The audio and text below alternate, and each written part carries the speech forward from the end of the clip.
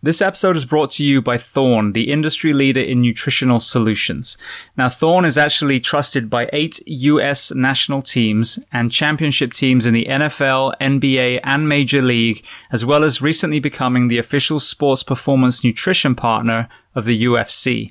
So when it comes to supplements, the tactical athlete space and the athletic space need two things. We need efficacy, meaning the products do what they say they're going to do on the label, and then we need to trust the fact that we are not going to fail either athletic drug tests or work-related drug tests. Now, Thorne has actually been around since the 1980s, where they were used by physicians and hospitals for nutritional supplements for the patients. They were so successful that athletic teams and even special operations teams reached out to them and they started supplying them as well. Very recently, they actually opened their doors to the general public. Now, what sets Thorne apart is they manufacture their own products in a state-of-the-art NSF-certified facility in South Carolina.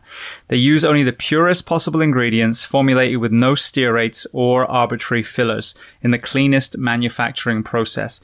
Most of you listening come from a profession where it can take its toll physically and mentally, and many of us are not able to bolster our nutrition purely with the food that we eat. And that's where supplementation comes in.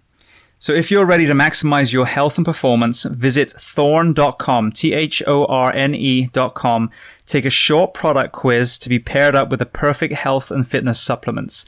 And for you, the audience, if you use the code BTS10, behind the shield 10, BTS10, you will get 10% off your first order. And if you want to learn even more about Thorne, go to episode 323 of Behind the Shield podcast, and you will hear my interview with Wes Barnett and Joel Totoro from Thorne. This episode is sponsored by 511, a company that I've used for well over a decade and continue to use to this day. And 511 is offering you guys, the audience of the Behind the Shield podcast, a discount on every purchase you make with them. Before we get to that code, I want to highlight a couple of products that, again, I personally use today. One of the most impressive products they just released is their Rush Backpack 2.0.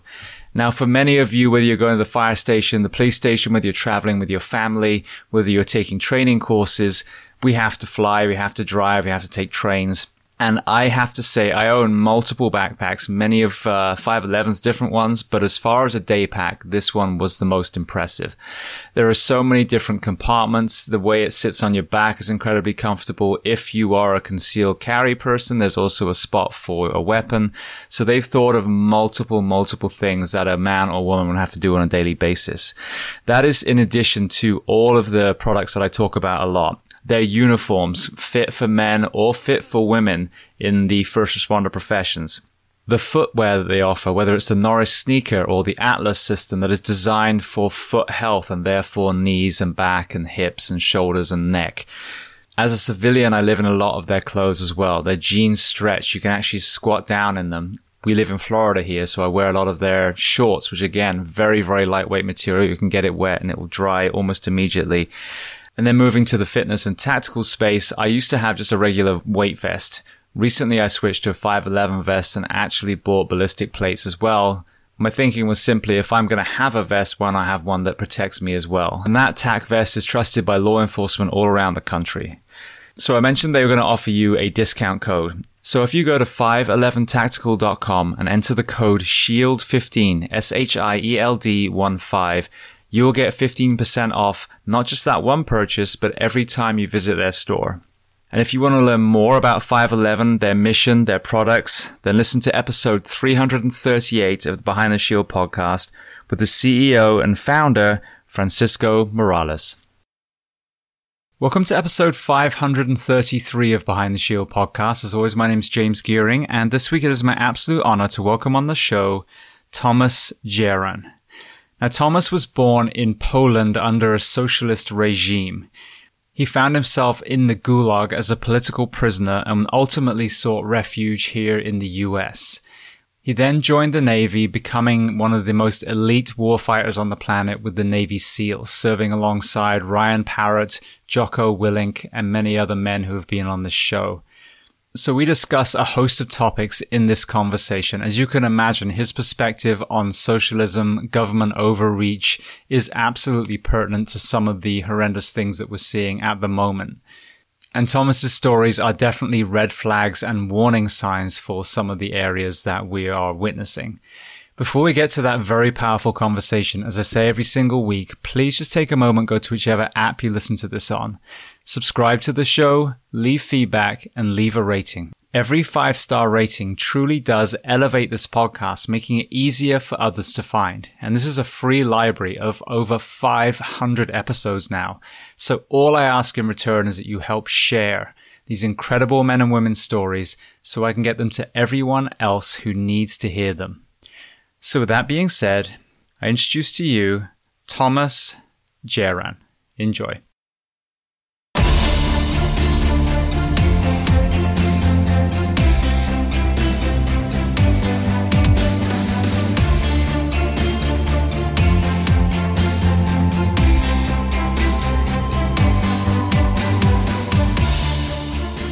Well, Drago, I want to start by saying thank you so much for taking the time to come on the Behind the Shield podcast today. Thank you. It's nice to be here, and I appreciate the invitation. Thank you. Now, we were introduced by a mutual friend, Ryan Birdman Parrott. So let's start with that. How did you guys meet, and tell me about your experience with him? Well, he's my teammate first, and I would like to give a shout out to my friend Ryan. He is the founder and president of Sons of the Flag, a great charity organization whose mission is to improve and revolutionize the barn care and quality of life for veterans, but not only veterans, but all first responders. So this is something that we really needed, and especially that we know that barn care is not really making so much progress in the last decades as it should. And he's on the forefront, on the front lines up there, fighting for the best treatments and to improve that treatment. It is Sons of the Flag, and is run by and founded by Ryan Birdman, my teammate. I'm very proud of him. Beautiful. Well, I want to circle around to people who served for a profession that then come back and serve even after they transition out. So I know there's some other organizations that you're passionate about as well. So first question, where on planet Earth are we finding you today? I'm in Ohio. I'm a software engineer, and I'm working for a national company as a software engineer, and I'm having a beautiful family. But I always remember that all of it I owe to America, to American people. Beautiful. Well, obviously we're both immigrants. I'm from England originally. We have slightly different stories, so we're gonna get into that kind of difference in parallels. So let's start at the very beginning. So tell me where you were born, and then tell me about your family dynamic, what your parents did, and how many siblings. I was born in Poland in the 1960s, and my parents that was kind of odd because my mother was a teacher and staunch Catholic, and really somebody who opposed socialism and communism that murdered so many people in Poland at the time. So my father on the other side was a high-ranked party official and in the government, and he was very successful. The marriage fell apart, of course, very quickly. So when I was, I believe, 7 years old, and this is how my life started. So it was good family, but it fell apart, and we had to move on. So me and my siblings stay with my mom. She was a teacher while my father moved on to Warsaw, to Polish capital, and make a great career there as a communist. So I heard you talking on Jocko's podcast, and one thing that I think I didn't understand as a listener, and I think a lot of us probably, I was just at the Imperial War Museum. I went back to England with my son a couple of weeks ago, and you know the First and Second World War is kind of presented very, very well. We know that Poland was invaded. We know that the atrocities that were were that happened by the Nazi people, by the Nazi soldiers, should we say. So walk me through liberation of Poland, and then how you found yourself in an environment that wasn't, the Polish people weren't thriving in the 1960s. Well, at that time, there wasn't so much of a liberation. I would say it was just being thrown from one of the socialism, Adolf Hitler, National Socialism, boot under the Soviet socialism and Joseph Stalin socialism boot. So we are not talking about liberation. It was just switching the oppressor. It happened on the bayonets of Soviet army. There was Poles were never in favor of socialism. They were never supporting this, as I call it, atrocity. And so there was forced on Poland at the time. This is how my parents ended up, and eventually me, living in the socialism. So my family survived three different socialisms. One was the Joseph Stalin socialism. Before that, it was Adolf Hitler National Socialism. And then eventually Brezhnev socialism that I had a chance to experience. Good God, that's a lot. So I heard you talking about socialism and talking about communism. You had parents that had opposing political views. Again, for the listener, can you educate us on the differences, and then what steered you towards that one side that your mother was on? First was the perversion of the history and moral values on the socialist side. So all the opposition was suppressed. You were not able to voice any opposition to the socialist regime. If you did, you could end up dead, or in the best case, in prison, like I did end up in prison. So as a political prisoner. So then again, we know that socialism is an evil system and is incompatible with freedom and democracy. It doesn't work because it's based on unrealistic theories that ignore human nature. It has failed everywhere, and it could destroy America as we are getting closer and closer to this model, or closer, we are being pushed into that direction. Like idealistically, the socialism looks for socialism as a type of government that supposedly creates complete equality in society and ends suffering. A noble-sounding area, and a lot of young people who do not know a lot about socialism, never experienced it, are buying into it. But they need to remember, to achieve this goal, the government promises everyone all the life necessities, regardless whether you work or not, whether you desire to work or whatever you're doing. So, but they need to find the money somewhere. So it takes money by confiscating a wealth and income to pay for all this stuff. And ultimately we all end up having a government that runs everything. And that happened in Poland. So we have these socialists, and they're making all kinds of decisions. When you could not resist, you could not vote. Of course not. There was voting, but there was the kind of socialist elections, I call it. Socialist elections are where socialists, communists, and Marxists always win. So what they did, they skewed the entire process, so they can always win. And of course, if you ask people from that era who supported socialism, they say, well, it was legal, everything was done by the law. Of course, because the law was created so the socialists and communists could always win. And it happened for decades. Please remember, once Poland fell under the socialist boot, that it took, I think, until 1990s before Poland could free itself from socialism. So my mom was opposing it. My entire family was opposing it, except my father. Even his family was very outspoken about the atrocities, about the murders committed by socialists. By the way, let me bring some on the side. Just on the September 24th, I believe, in Poland, they discovered another a grave of opponents of socialism from 1940s, and that was it is I think this is still being investigated. But even decades after the socialism failed in Poland and in other countries, but in Poland they are still finding mass graves of opponents of socialism. So yeah, my family was always opposing, except my father. My father bought into it, and I have to tell you that if you side with the socialists, if you are part of the system, you do fairly well for socialism, of course.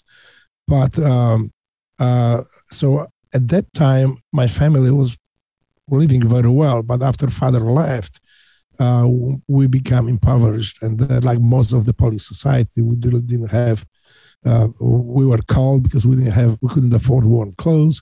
Sometimes we didn't have a food to eat because my mom, when she got up in the morning around 3 or 4 o'clock in the morning and stay in line, she didn't make to the end of the food line to buy bread because they was sold out. So she was coming back home empty-handed to our apartment. And now it looks kind of, this is bad, but at that time it was just reality. It was just normal. So when I did not have a breakfast, or my siblings did not have a breakfast to go to school, it was nothing unusual. And I didn't see nothing abnormal at the time because it was the system I grew up in.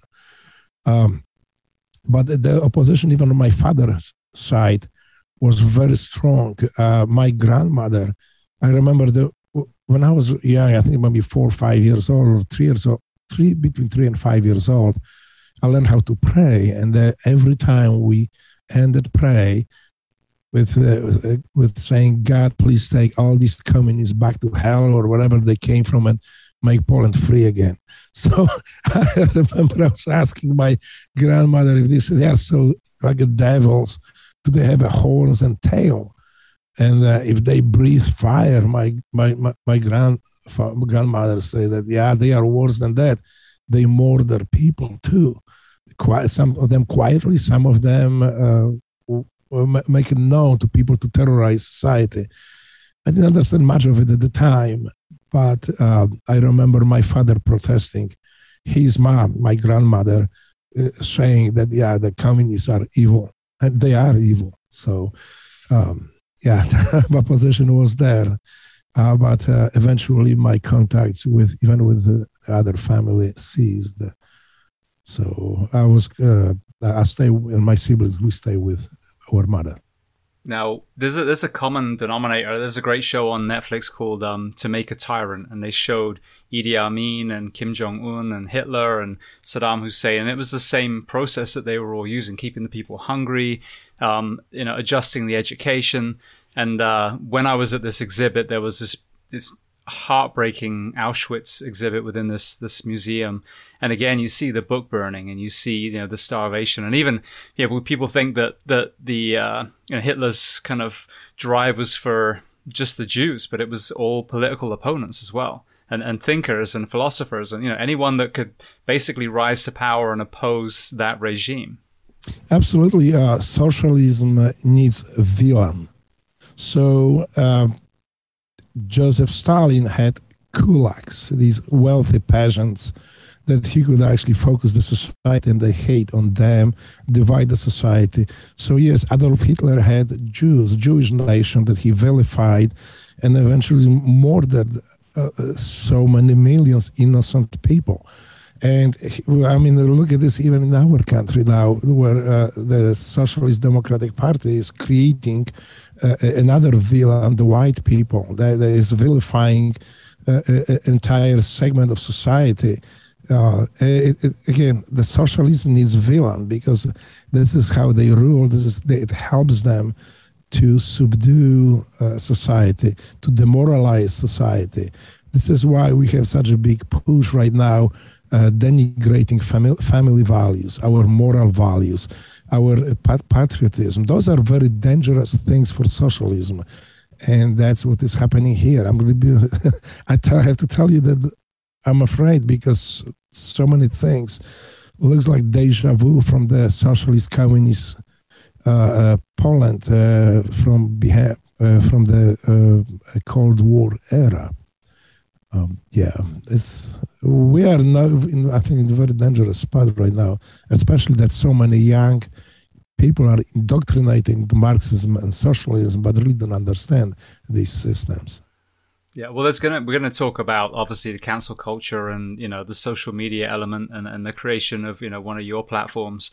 Back then, as a young boy in Poland, what was being done to break down middle of the road news, communication, good education? What was happening in the 60s when you were growing up? There's many steps. One of them is suppression of dissent, and in the very brutal way.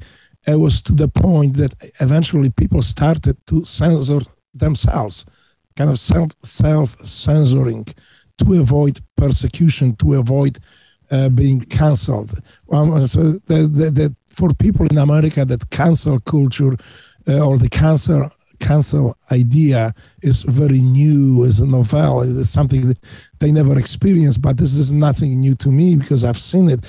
And this is why so many artists, so many scientists in socialist countries, not only in Poland, were cancelled. Basically, they did not exist. Their work did not exist. The actors were never hired. The actors were being pushed on the margin of society, and some of them were starving. So that's very typical for socialism, because people, once they realize what it is, what it's trying to do to them, they don't want it. So the only way for socialists to stay at power is by terror, by terrorizing people, and by trickery. So with you have a very unique kind of early life. Most kids in America are focusing on school grades and, high school athletics.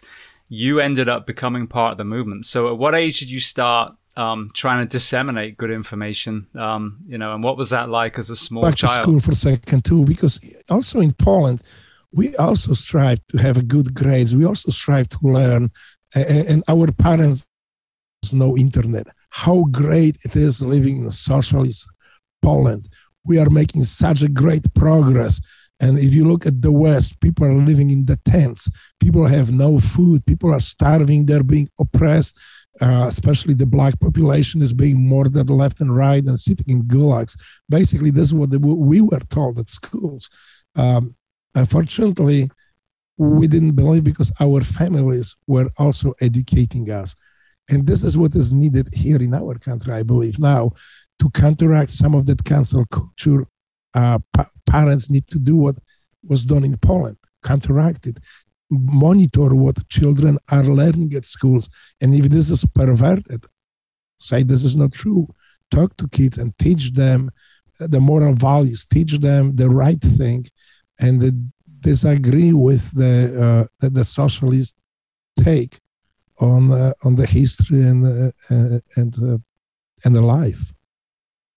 But what got me eventually to it is just like here right now.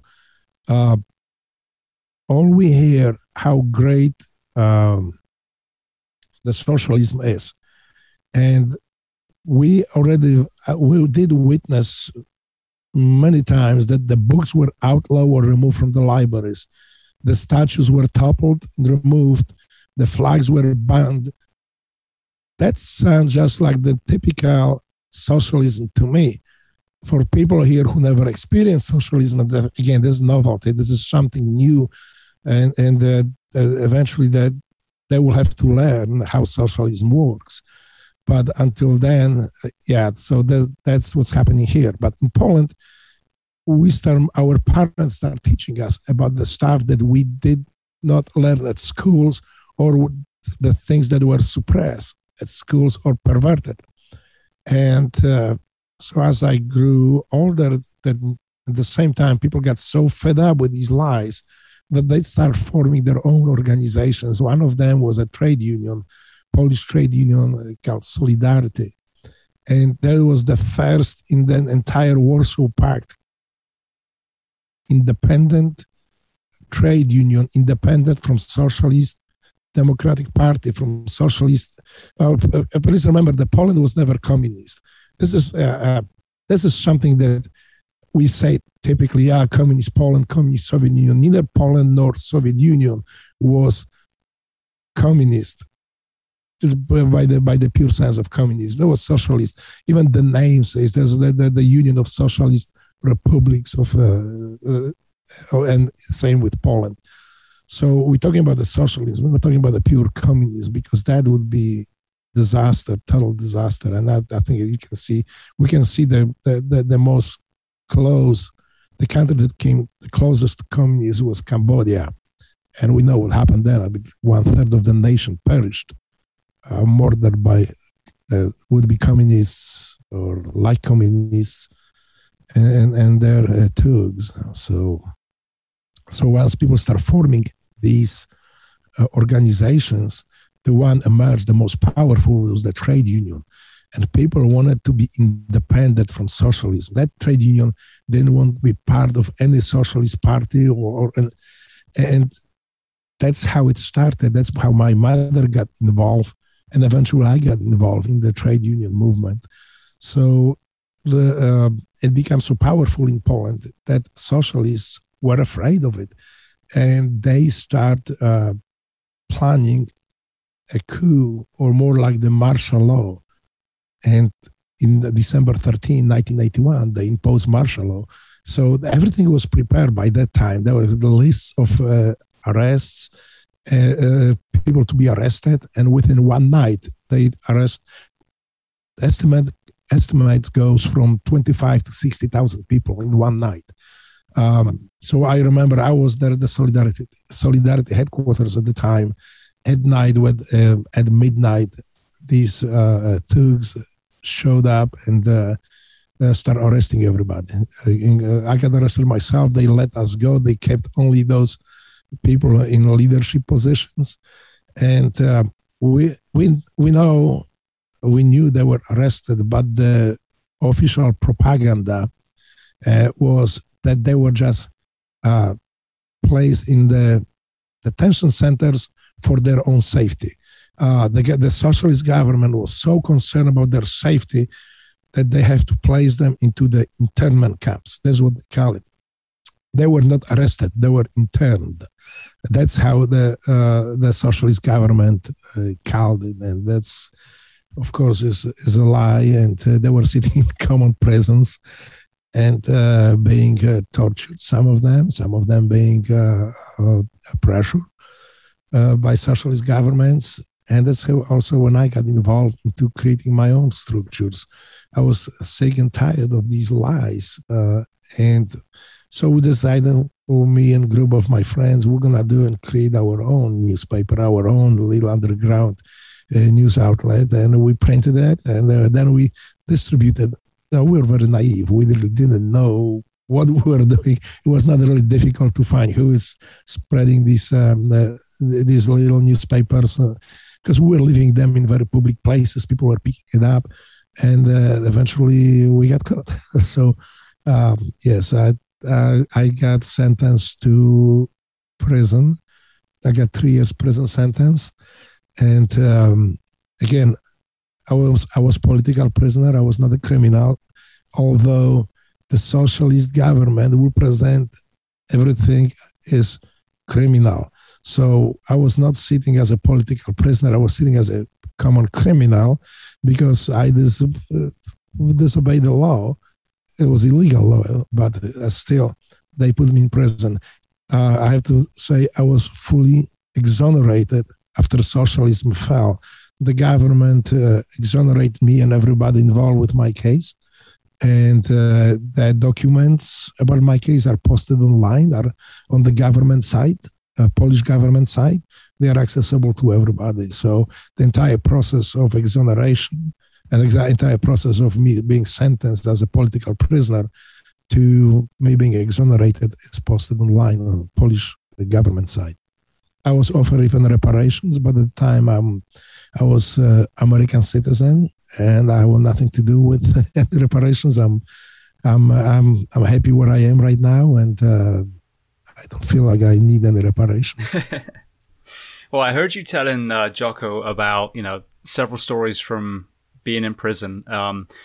But one thing that really struck me, so there you are as a young man, your parents are politically divided, you ended up in divorce, then you end up becoming part of the movement against socialism. You find yourself in prison.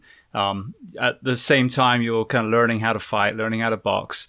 When you were in prison, when you look back now, especially as the tools that you found yourself once you became a SEAL, what did it do for your mental strength? Because not only being in prison, finding yourself ultimately in solitary, and then going on hunger strikes, those must have taken incredible mental fortitude to see through. Yes and not, because for me at the time I was so involved in that movement, and that part of the prison was anticipated almost. So it's not like I was totally surprised that I went to prison. And because I was doing boxing and martial art, it helped me in prison. Yes, that's true. But prison made me stronger, made me realize that no matter what these socialist goons are doing, they're not going to change my mind. And with this mindset, that prison time was more like an experience. I would say, even because I was young, I didn't have any family, it was more like adventure. It's something that I was learning like in the school. There's new things, new skills I need to learn to survive there. And of course, I did that. What helped me a lot is the martial art and training and boxing. So there's quite a few cases that I had to help myself to employ my skills to defend myself and put people in place that I wanted to be. So yeah, it was painful at the times, and especially with the prison guards. I didn't get along, and I didn't get along. Actually, I still have it in my possession, the letter they sent to my mother complaining that my behavior in prison is very negative because I don't listen to prison guards, and they need some help. So they asked your mom for help? Yes. So because I didn't have any family, just my mother. So my mother came, she was crying, but she showed me the letter and she was laughing at the same time. I said, keep doing what you are doing, you're doing well. And I do have this letter in America. I do have it. I took it with me. So I kind of think it's funny. Now, what you said about martial arts, which arts were you studying and at what age? Well, I started with boxing, just regular boxing. And I was really good at it. Even like I say, I didn't have a father, so the trainer, the instructor was coming sometimes to my home, and when I got sick and helping me out just to get to the sickness, to go back into the training. I switched to Karate Kyokushinkai when I was living in Zielona Góra. This is a small city, a Green Hill, I think you would translate it, Green Hill in Poland. So I started Karate Kyokushinkai. Then I moved, since my mother was by herself, we were living far away from any of families. There's nobody there. My father moved to Warsaw, so just my mother, me, and two siblings. So we moved, eventually moved to Lodz. That's like, I think it's the second biggest city in Poland now. And then I switched from Karate Kyokushinkai to Taekwondo, and I stay with it. Of course, now when I joined the SEAL teams and I met Jocko, of course, I switched. I'm a big believer in Jiu-Jitsu, Brazilian Jiu-Jitsu, and that's something I think I know for years now, and nobody can change my mind. That could be better fighting system than that. So, as a Jocko's influence, we serve together. And talking about Jocko, this is the only guy I know showed up in the SEAL platoon saying, okay, guys, like you, I'm going to choke every entire platoon within like 5 or 6 minutes. And he did. Well, except those who ran away, there's a couple of SEALs. So we'll just edge way out slowly and move out of the room. But yeah, we all got choked out. including ourselves. But it was a great experience because then it showed us how effective this fighting style is. And actually me, my teammate Rob O'Neill, we got really deep into it. We really started doing it all, working a lot, to the point that when we showed up in the Middle East, I was choking out like 270 pounds, big guys. That was like so easy, but it was again it took a while. Yeah, so that's the real story with Jacko. I served under his command with his platoon in Middle East. There's time where we, maybe I shouldn't say hijacked, but we did. We hijacked the Russian tanker Volgonev. It was VBSS vessel boarding and search and seizure type of operation. So we basically took over the Russian tanker with smuggling oil. So yeah, that was with Jacko's platoon. Very cool. Right, and Robert O'Neill, he was part of the Bin Laden raid. Have I got that right? Yes. Yeah. Yes, I'm very proud of him. He always had that, how to say that, the knack to be really good operator. He was a really good operator, and I think that's what pushed him farther and farther. He went so farther away than I did in SEAL teams. He ended up in SEAL Team 6 and eventually ended up on the raid on the Bin Laden, and he is the one who killed Bin Laden. So, shout out to my brother, Rob O'Neill, great guy. And the funny things is like so many more prominent SEALs, they become like a little bit isolated. It's hard to get in touch with them because they feel like they are famous. And not with this guy. We can call. Anybody from us can call Rob, and he will. If he doesn't answer the phone, he will call you right back. So, with all this fame, with all this, being so good operator, he's still just a regular guy, just like any of us. It's good to know it. Absolutely. Well, just going back to the jiu-jitsu for a second, because I did martial arts most of my life, and I did taekwondo, I did Shotokan karate, so a kind of similar thing. Yeah, I'm familiar with Shotokan karate, yes. Yeah, Kyokushinkai is definitely a harder style. That makes you a strong athlete. But for me, every time I went to a new art, and usually a higher contact, I got my ass kicked and got very humbled and went back down again. With you being a good boxer and then a good striker with your kicks as well, what was that like with all that training? It was awesome. The only thing is, the problem was that we ran out of the opposition in the city lot, so we didn't have the place to fight because nobody want to let us in to their dojo to fight because we usually beat them up. And that was when I was doing taekwondo. So we all had the white belts, but remember, our skills were pretty high because we were working and doing martial arts, and me also boxing for years. So the white belts showing up in the Shotokan dojo or Kyokushinkai dojo and beating everybody up, including the instructor and the black belt, was not really going well. So usually we were those usually when they knew, that's in the city that the clubs were fairly small and we knew each other. So if we were coming, the doors were locked. We were not allowed to get in. We had to actually travel to and we did to the biggest center of taekwondo in Poland at the time, in Lublin. And we beat up the black belts there. And they were good. It was not that easy to do so, but we still were. I think what we did was very impressive. And that was pretty much the end of our travels because we were not accepted. And the word spread around the Poland that we travel and beat people up. And, that was not so, I didn't see it as that bad, but I guess it was, they refused to fight with us at the time. We didn't mess with Kyokushinkai because these guys were hard. Yeah, exactly. I was going to say, those guys can fight. They were looking for a fight as well. We did fight very often, but there was a good fight. So with you having all that success, though, and then fast forward, you're in the US, you're in a dojo with Jocko. What was that like to realize that all the skills that you had, because I had the same thing, that someone half your size with the knowledge of jiu-jitsu could basically nullify pretty much everything that you had?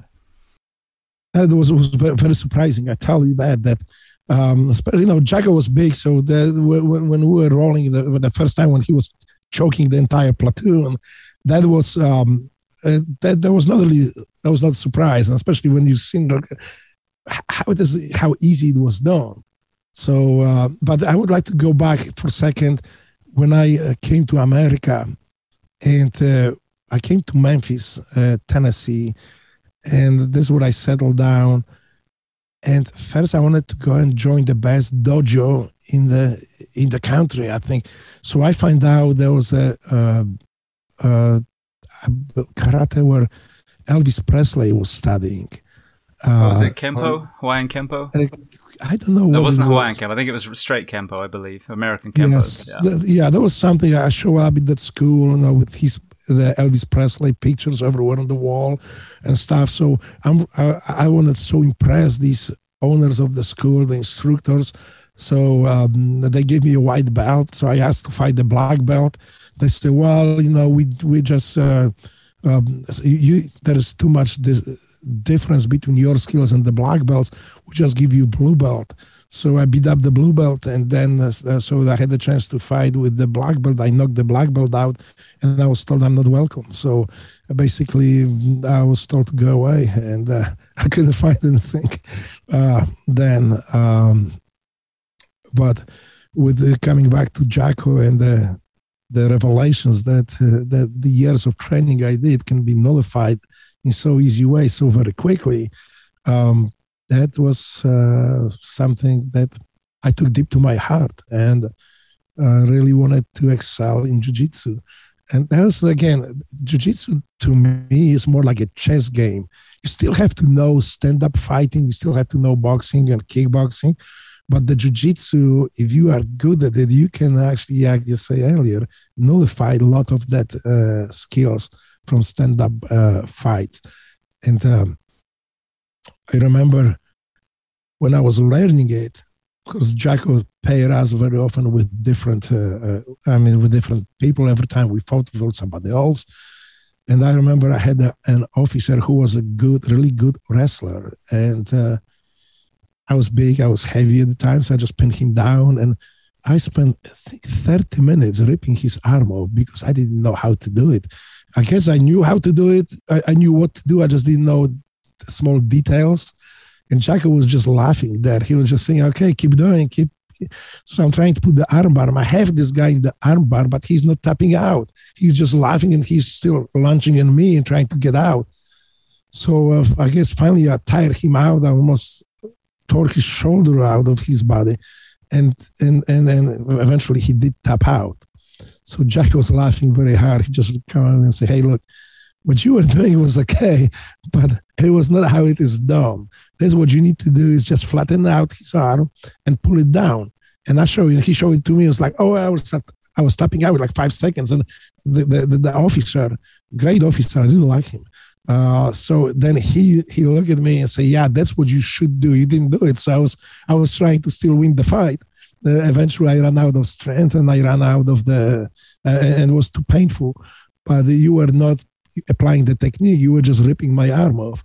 And so this is how technical it is. It is very technical, and just need to know and to learn those techniques well. If you don't, they become ineffective or not as effective as they should.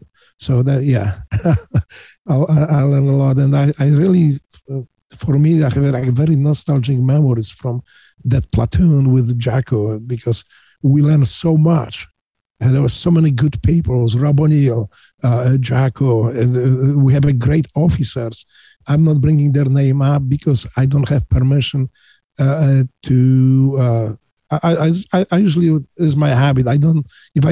If I don't ask, and I didn't have a chance to ask them to bring their names up, I just don't bring their names up. But they know who they are. So yes, and I was very lucky in SEAL teams because every platoon I was with people, I always learned something. Like in one of my platoons that we deployed to Yugoslavia, to Sarajevo, I met one of the physically strongest guy in the teams. I think I talked to him. I know I can bring his name. His name is Chris Stroop. He eventually moved out of the SEAL teams to become a pilot. And I think now he flies for the private company. for somebody. But he was that guy. When we went to France to work with the Hubert Commando, these commandos, those French commandos were like very small, tiny guys. They look more like the tunnel rats than commandos, but apparently they were commandos. But when we went up there, Chris put like 5 plates on each side of 45 pounds. I think it was at 20 kilos because they didn't have a pounds. 5 plates on each side. Picked the bar bent. The weights were start falling off, and that was the last time this Huber Commando were working with us. From then on, after Chris bent their bar, lifting up those weights, they were just, when we rolled in their gym, they were just all sitting down like a bunch of gay guys, sitting and looking at us and just staring.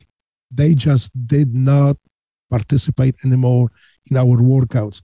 And I remember in Sarajevo, one of the, I think it was I think it was from Norway, one of the Norwegian officers who they were also with us in Sarajevo, asked Chris and another guy, so why we are so big, can we even run? I remember Chris's answer, yep, we can run, but we don't, because we don't run from enemies. We chase them. The only way we run is when we chase the enemies. But I think that's kind of like you. We don't run away. That was enough. They never asked us why we are so big. Actually, that was one of the meetings we had to attend as the SEAL platoon. So as we were walking in, one of the female officers looked one of our guys and Chris and walk up to our officer and quietly say, "Hey, sir, you can tell your people they don't have to wear body armor in this meeting." I was like, they don't. They're just so big. She thought that we are wearing body armor. One was a Chris, another was a Chuch. I don't bring his name because, again, I don't have the permission, but we call him Chuch. He's a great guy. So they look at them and say, yeah, they don't have to wear body armor here. But so I became very strong up there. I was like, 180 pounds, 185 pounds. So that platoon, we say, okay, we're going to get as many people over 200 pounds as possible. And I remember I was teetering at like 199 pounds, 199 pounds, 198 pounds. I couldn't get over these 200. I was getting so mad. I remember I went on the scale. I said, this time I had to hit 200. It was 299.99, whatever. Still not 200. So I couldn't join this 200 club. So I remember, I looked at the children's Strub and say, Chris, give me that loaf of bread up there. As I was standing on the weight, I was munching that bread, drinking with water, and until I hit that 200.00.1 pounds. So I was welcome in the 200-pound club. And then, it was the weight was, my weight stabilized around 210, 220 pounds. Unlike now that when I try to lose those pounds, because it's different now. Also, yeah, of course, getting older now, and it's not that desirable to carry all that weight. But yeah, so that was a great, like working with Jack and the jiu-jitsu, working with Chris Strub and other guys on the weightlifting and being strong, and every single platoon, there were people that I would like to bring their names up again, but I would have to talk to them first. And with many, I kind of lost contact a little bit, but I would like to bring their names into it because they may have a big influence on me. But talking about SEAL teams, the biggest influence on me as a SEAL was Chief Leif P. I cannot tell his name because I don't have his permission. He knows who he is. I remember through my entire SEAL platoon, SEAL career, this is the man, this is the chief I tried to emulate. Not very successfully. I fell short of this guy. He was incredible. This is the Chief Leif, I will call him, is the hardest man, I think, in the world I ever met. And he trained us, our platoon, in the way that even training cadre was alarmed. I remember we were in Alaska. We were in Minnesota on the ranges doing the winter warfare platoon, the winter warfare movements and shootings. So that was the winter warfare, land warfare. And Chief Life decided we are not going to go to the barracks, just waste of time to travel a few miles back and forth. We will stay on the ranges. So there's winter. It's so cold that you take your gloves off for like 5 minutes, your hands are frozen, solid frozen.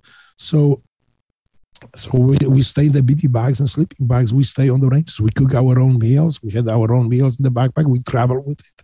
We go to different places to set up our camps or our places where we stay.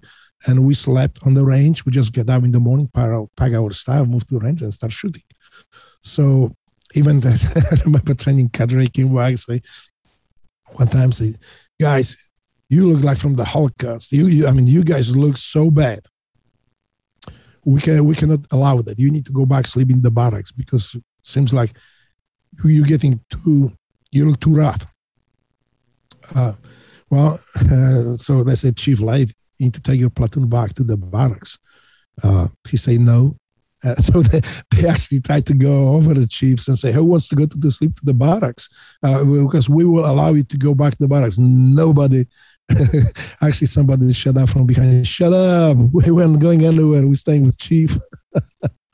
There was hardcore platoon. That was with Chris Strub, with other guys. Yeah, that was winter warfare. One of the last at the time, for a long time, winter and Arctic warfare platoon at SEAL Team 2. So yeah, that was a great platoon. My first platoon, I remember there's another guy, one of the hardest guy I ever met, Bill Jarvis. I can say his name because I learned so much from him. And there's another guy I tried to emulate too. He was hard. He's still hardcore as he was before. So shout out to Bill somewhere, wherever Bill is. So great guy. I learned a lot from him, and I still admire this guy. Beautiful. Well, we kind of jumped ahead a little bit because we ended up at the SEAL team. So what I want to do is your immigration story. I mean, it's very different than mine. You know, I left a country that was doing well. And it's funny, actually, I saw in one of the stories on you that you used to listen to the BBC as your news source when you were in Poland, which I think is, you know, that I was raised on that. So I think I was raised with a good, not perfect, but a very good kind of news system, a very good, philosophy, even though the way that we elect our government, I think, is as bad as it is here. But overall, the people, I think, are very free over there too. So tell me about, you know, you get out of prison. What's your journey like? You know, what makes you decide to try and move to the US? And then talk to me about that journey itself. Well, in Poland, and not only in Poland, this is around the world, the United States is that beacon of freedom. It is something where people are looking up to. And I remember even before going to prison, I'm looking at America, or whenever I was in Warsaw, going through by the U.S. Embassy in Warsaw, I look at these awesome cars up there. Awesome. There was a glass, like a tablet, where you can see the pictures, information about life in America. And I say, this is so great. Why something like this cannot happen in Poland? Why Poland is not like America? And that always was like a desire. And not only me, but all my friends, we used to talk, we used to read whatever we could find about America and say, hey, this is what they do. This is how it is. The music was like from the West, not only from America, but from the West, was banned by the socialist regime. So we couldn't listen, or we could listen to only very few legally. So we were tuning up to foreign station to listen. But I also started tuning up to BBC and to Voice of America. Good God, you know, it happens that I'm living next to the Voice of America radio station, close to that station now.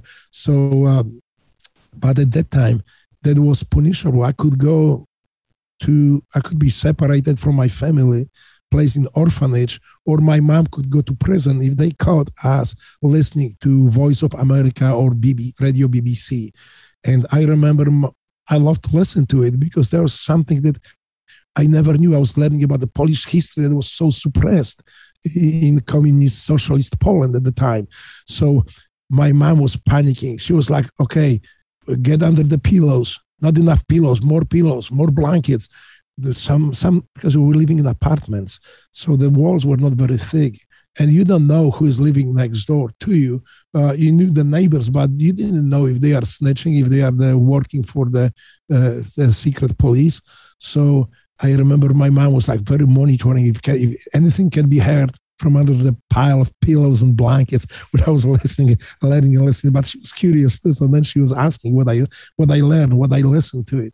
So that was that was even before I went to prison as a political prisoner for opposing socialism. But they had a big influence on me, my mother, my family too. So eventually, after leaving the prison, that was not just, well, you left the prison, go stay on your own. We were still closely monitored by secret police. There were times that I were coming back from fights or from club, the taekwondo club that I was practicing taekwondo at the time.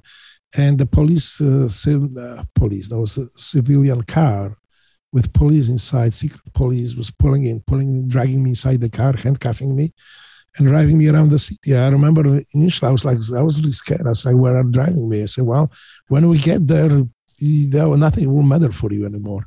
So I was like thinking, what the bastards are going to kill me now? And it was nothing unusual at the time in Poland. People were disappearing. People who opposed socialist regime, they were either suicided, they were found killed, and the perpetrator was never found, or they just disappeared. So yeah, I was afraid. But after 2-3 rides like this, I was just like getting a little bit more accustomed to it. I had always in my mind that like I have now no chance to survive. So at least I would try to kill as many of these bastards as possible, the secret police, and I would try to do it by any means. So I had a plan, what to do if they pull me out in the woods somewhere, and that I would just sit in and let them slaughter me. So yeah, and eventually it became so scary that I went to U.S. Embassy to ask for help. I went to U.S. Embassy because, again, for me, that was the only place where I could be safe, where I felt safe asking for help. So when I went to U.S. Embassy, they listened to me. They asked for documents and papers, which I provided them. And seems like at that time was very quick because I believe within 3 months for me, it was like emergency visa. I get a promise from, in Poland, they call it promisa. It's almost like that guarantee visa, immigrational visa to the United States. Oh God, I celebrated for an entire week after I got that. But then I had to go and comply with the Polish regulations to leave Poland permanently. So first I had to go to the military station, to the army station, and get make sure that I'm not wanted for anything, or I'm not wanted to serve in the military. I remember I went to that station, and there was one of the sergeants sitting up there, and really pissed off and mean guy.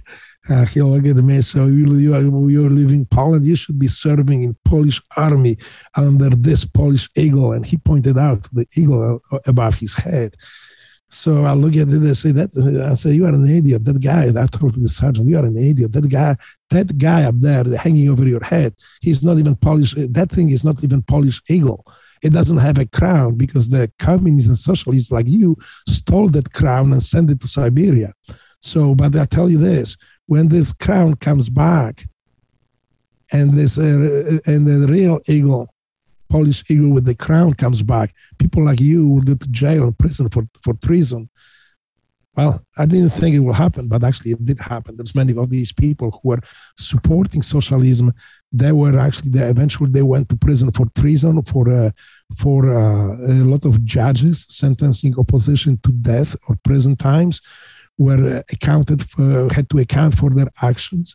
They call it in the post-socialist Poland judicial murders. And many of them were sentenced. If they didn't escape, they were arrested. And I think maybe some of them are still sitting in prison for judicial murders, for sentencing innocent people to death or to prison time for opposing socialism. So the times change, and nobody at that time, I never thought it would be impossible. I just said it off cuff to this guy because he pissed me off. But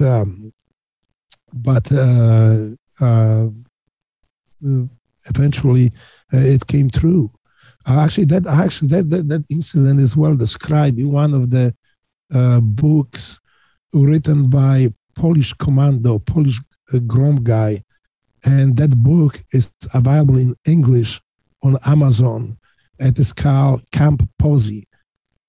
Camp Posey was the camp in Iraq, near Baghdad, where we Navy SEALs operated from with Polish Special Forces Grom. So we became kind of friends, and because there are so many hundreds of missions that we did together, supporting each other, had a great, that built a lot of friendship. So in one of his books, this Polish commando describes that incident within the Polish military station where I had to go to and talk to. So yeah, that's the name of that book is Camp Posey. It is on Amazon. Beautiful. So you get your visa. Tell me what it's like coming from the socialism that you've been fighting pretty much your whole life. You know, where did you land, and what were those first days like for you? Well, the first time we came to New York, and that was really awesome experience. I remember that I only experienced it twice. One time coming back from war, and one time and the first time escaping from socialist Poland at the time. It was kind of a thing of relief. And I didn't realize how stressed out I was, how much fear that there was in Poland until I landed in America. I just looked around and I told myself, they can't get me now. I'm safe. I'm in America. So that was such a great feeling. I remember when I came eventually to my final destination, to Memphis, Tennessee, I was living with a family, older family, just for initially to kind of get used to it, get to know a little bit the environment. So that was until I got my own apartment. But also before coming to America, I spent time in Germany, in West Germany. That time Germany was still divided. So it was in West Germany. I think it was, if I remember, Bad Sonnen. So that place was run by American government. And this is where we start learning about America, about the laws, about the, the customs, how to live, how to make best out of living in America. And I remember the only thing we were asked for was, please respect our laws and please respect our customs. It's nothing else, just please stand and please live as a free man. Please live as you like. This is the time that I remember I told myself, I will be the best American citizen America can have. And I'm still think the same way. I'm still trying to be the best citizen and be the best citizen America can have. Now, with, again, you having, so little freedom comparatively, what was some of the first things that struck you with the freedom that we have here, when you were an American? Abundance of everything. I remember I was telling on Jacko's podcast, I went to the store. I was taken to the store to buy some groceries. And good God, I remember in Poland at the time, you just grab whatever it was from the shelf. If there was anything on the shelf, and even if it was just a window cleaner, because you can trade it for something else. Here I walk in, I see like everything. And there's not just everything is there. There are hundreds of everything there. So I remember it became my habit later. It's just like people sometimes go to the art museums. I was going to grocery stores. I was like looking at all this abundance of food, of everything. And I was just admiring this. I say, good God, look, I can buy this, I can buy that. I remember my first grocery trip I didn't know what the cereal was. I just picked one of the boxes because it looks really colorful, so great. And I look at it and say, what's this? So these people told me that this is the cereal you eat it. You can eat it with milk, whatever, but this is what it is. But then I'll go, what's this? Same cereal. This is just a different package and different manufacturer. What's this? The same thing. So I remember I loaded my basket with like 100, I think, of those cereals, whatever I could buy, because I wanted to try every one of them. Meat, it was not available in Poland. Please remember, when I left Poland, the food was rationed. You had ration cards. That's how socialism works. Eventually, this is how it deteriorates to the food become rationing, eventually to the point that people raise up and remove socialists or hang them from the lantern posts. But that's how it was. So when I show up in the grocery store and I see the meat working here, that meat, that meat, this kind of meat. Some of them I never ate in my life. So there's experience that you cannot describe. There is not enough words. But this is America. We have everything. We can be whatever we are able to be because this America is free. It's a free country where people are free. So this is my hope too, that even now we are under assault from socialism. People, that the American culture is built on freedom, on personal freedom, and people will not allow to get into yoke of socialism, to live under socialist boot, and they will resist it. And I'm pretty sure that socialism and the perversion of socialism will not succeed in America. And besides, wherever it was tried, it failed. It cost thousands, if not millions, of lives. Around the world, I think in Soviet Union itself, I think they estimate around 60 million people perished in that socialism up there. Yeah, no, it's horrendous. Now, one thing that I had a much smaller contrast, because I came from a country that wasn't oppressed, Of course, yeah. But again, was the abundance, and there was just so much to be grateful for. There is it in England too. I mean, I just went home and it's a beautiful country. But one thing that has struck me, especially traveling, seeing places that are, affluent, seeing places that are very desperate, is there seems to be a lack of gratitude at the moment as well. Is that something coming from so little yourself? When you see the abundance here, and yet you hear a lot of the complaining, a lot of the, the whining, for lack of a better word, that maybe people don't realize just how lucky they are in this country. I think it could be part, but also, again, when I talk to people, I try to explain to people who ask me that question, why, seems like there's a lot of ungrateful people. They don't really care, or they don't know, they are not interested in this, or why we have so good here. But you know what? Isn't the way it's supposed to be? I mean, we want our citizens to live life and not to worry about being oppressed or having lack of not being able to buy food or so. When they don't think about it, they concentrate on other things. They concentrate how to build the country better, how to make the better science, how to be better citizens. They don't have to worry about stuff like, well, can I buy the food? Or so when they don't think how great it is to have all these things, tells me that we, the defenders of America and leaders of America, are doing very well. And I would like to keep it this way. I think this is the great compliment to hear that people are not worrying too much about the war, or not worrying about being oppressed, because they are not, at least not yet. And unless we give in to socialism, otherwise, people that are living their own lives, worrying about how to be good at school, how to be great scientists. That's what we want. We don't want people to worry about trying to get food or trying to fight for freedom. Yeah, no, it's interesting perspective, but I think the only thing that I see is it's very easy to become just a consumer, and you lose that that philosophy of, I also, as you said, I owe it to this country to serve. And you did as a Polish man, I did as an Englishman coming here as a firefighter. And I think that's the part that I think we can do better. We have such an amazing life here, and we do have security, and we do have abundance, and we do have just a beautiful country. I mean, nature wise, it's gorgeous. So absolutely.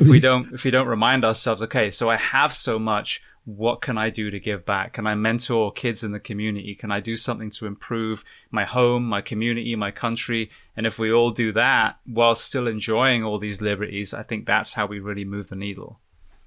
Yes, absolutely. And I think talking to people, it helps a lot too for some, especially the younger ones, to realize how great America is. My concern is not about these people who don't worry about it, people who purposefully trying to denigrate America, destroy what we have, and we know, I know, and you know that some teachers or there are some professors are teaching how bad, oppressive America is, how perverted America is, and this is something you would expect from Adolf Hitler or Joseph Stalin, but not from our citizen or not from our politician, denigrating America and they're trying to destroy what we have. So. But yeah, you're absolutely right. I still have to mention my first time when a friend of mine, I progressed. So when I came to America, I didn't speak English. I had only a bag of clothes. So as I progressed, I learned English. I was getting better and better job.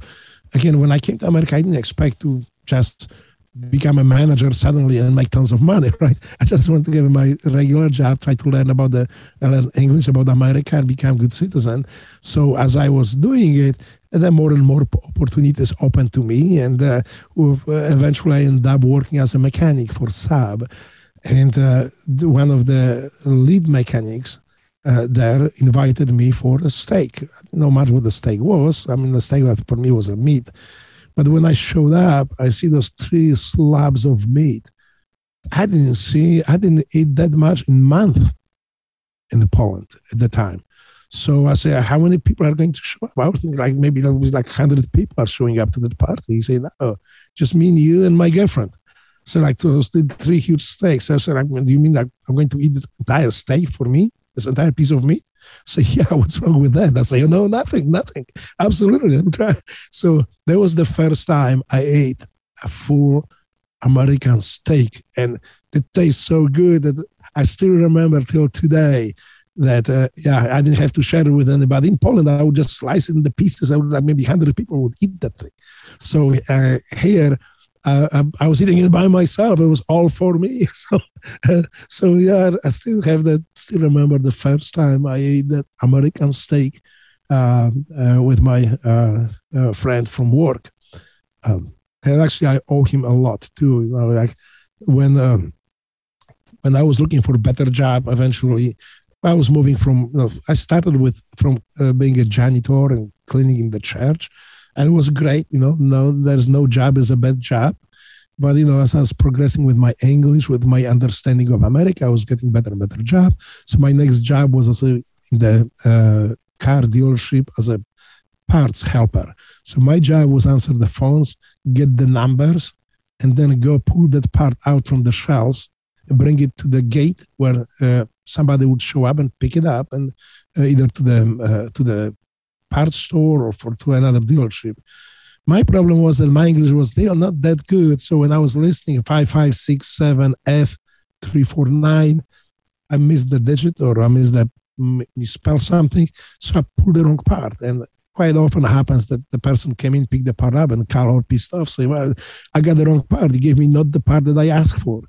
And so they didn't know what to do with me. So, but I was working so hard that they didn't want to fire me just outright. So they say, well, there is an opening right now in the Audi Saab Porsche dealership. They're looking for a mechanic. Do you know anything about cars? Of course, I know about European cars, everything. I never even owned the car in my life. So, but I have an accent, so there you go. Right. So I went to the interview up there, and they asked the Porsche mechanic, the Porsche foreman showed up. It's like, man, the guy doesn't speak English. I don't need him. Then there's the Audi mechanic showed up. Say, well, yeah, I don't have much with him because he really doesn't speak English very well, and he doesn't. I don't know how much he knows about the cars. So now we're waiting for Saab mechanic, and you can hear a big, heavy Harley just rolling into the hall up there next door. Oh, hey, Jimbo is here, so just hang on for a while. And this big guy rolls in. He looks at me. I was like, God damn, this guy's going to eat me or something. And so that's Jimbo. This is the guy, he's applying for the job. Would you have a use for him with the Saab or something? I just look at me. Yeah, I need a slave. Roll him in. He will work for me. That's how I started. I knew nothing about it. So I owe this guy so much. James Moore, his name. He taught me everything about cars, and I became a really good mechanic. Eventually, I ended up working for Mercedes as a technician. I was doing well. Jim was teaching me well. So we eventually they sent me to Saab school. I became Saab certified technician. Eventually, I'll move to Mercedes. But yeah, this guy was something else. Was a great guy, and again, I owe him a lot. And yeah. Beautiful. Well, so you went from janitor all the way through to mechanic on imported cars. At what point did you decide you wanted to enter the military? And also tell me what age, because I know it wasn't 18. No, definitely not. I was at the time 31 years old. I'll come going 32. The first Persian War broke out at the time. So America was at war. And I decided to be a good citizen and support my country. This is a war. I can't build the jobs because I don't have the skills I cannot build the jobs for other people because I don't have the resources to do so. But I can support America in other way, like fighting war for America. So I decided to go join America. I was skydiving. It's a funny story because I was skydiving at the time. I was actually teaching skydiving at the time. I was AFF jump master. So I told all my skydiving buddies that because we were living together as roommates. And one day they came out, I said, all my bags are packed, everything is ready to go. And I say, where are you going? They called me Geronimo at the time because my name was Geron. So I said, well, it's easier to say Geronimo, the Zaira, and whatever how you spell that name. So where are you going, Geronimo? I said, I'm going to war, brother. I'm going to war. There is a war right now. And, I think we all need to support America. So I decided to join the military. So how did you join the military? Well, I went up there. I feel this. I didn't know how to do it. But I seen the post office very often, in almost every post office, the selective enlistment card or selective. I forgot. So is it selective service? Have I got that right? Selective service card that you register yourself. So, but I thought that when I fill my name, I sent it over and I'm going to war. It's like a month later, I'm sitting on my bags, 3 entire months, just going skydiving on the weekends. And the answer came in like, well, I'm too old for, I don't need to fill this card. This card is only for young kids in the high schools, I guess, to fill it up, to register with the service. But really, that's not the enlistment. So I know some of my friends were laughing very hard, but they said, look, this is not how you join the military. You need to go to talk to recruiter the best. So that's what I did. I went to the Army. For me, at that time, I didn't know the distinctions between Army, Navy, and Marines. For me, it was military, it was Army. So I went to Army office and said, hey, look, this is who I am. I want to join military. I want to join Army. And this is why I want to join the Army. So they were pretty excited and say, okay, awesome. Let's start working on your paperwork. So I start completing my paperwork, my medicals, I think some other stuff of it, like pretty thick, stack of papers. Yeah, the application process. Yeah, application, all the processing paperwork and everything there. And it was after I became a U.S. citizen at the same time too. So actually, I remember there was something funny about it because I was American citizen. I still have the old green card. So when I showed them old green card, they say, "Wow." I say, "Oh, wow." And I showed this, "Hey, look at this code.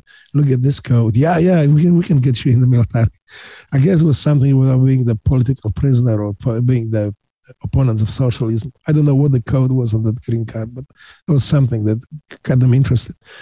But at the same time, again, I was skydiving on the weekends. Navy SEALs showed up, the leapfrogs.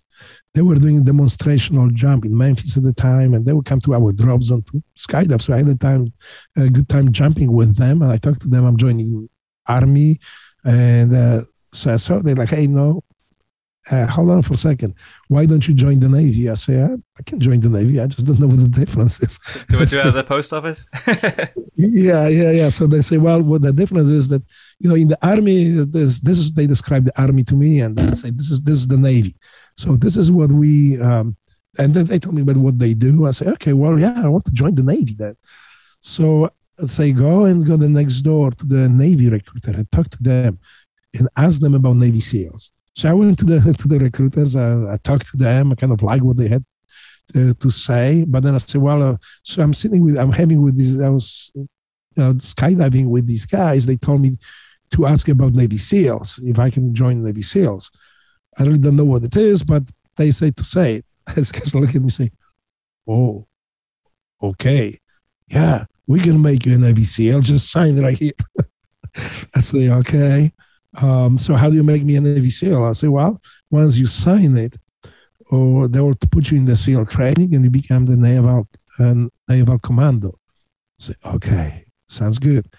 But then they look and say, "Well, but not so quick because you are too old. You actually are almost too old to qualify for the military, but we can still get you into the military just for the Navy SEALs, the DIFER, they call it DIFER program at the time, not the DIFER program.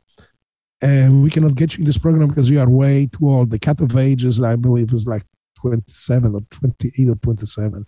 So you are 32 almost now, so you can't, we can get you in it. But if you sign this contract, and you go in, they will make you Navy SEAL." I say, "Sure, okay."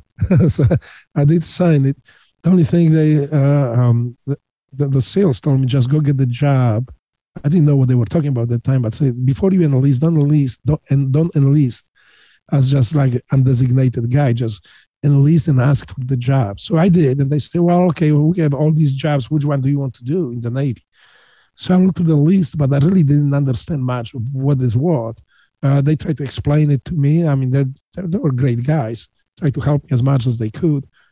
But then they said, "Well, you are jumping, skydiving. What about being parachute rigger?" I was like, "Parachute rigger? Yeah, I can do that." Awesome. They get me in. So they look into it, but say, "Okay, now because the school starts like in 2 weeks or 3 weeks, we already have your paperwork done. So what you need to do is, if you want to go get that school, we need to ship you out.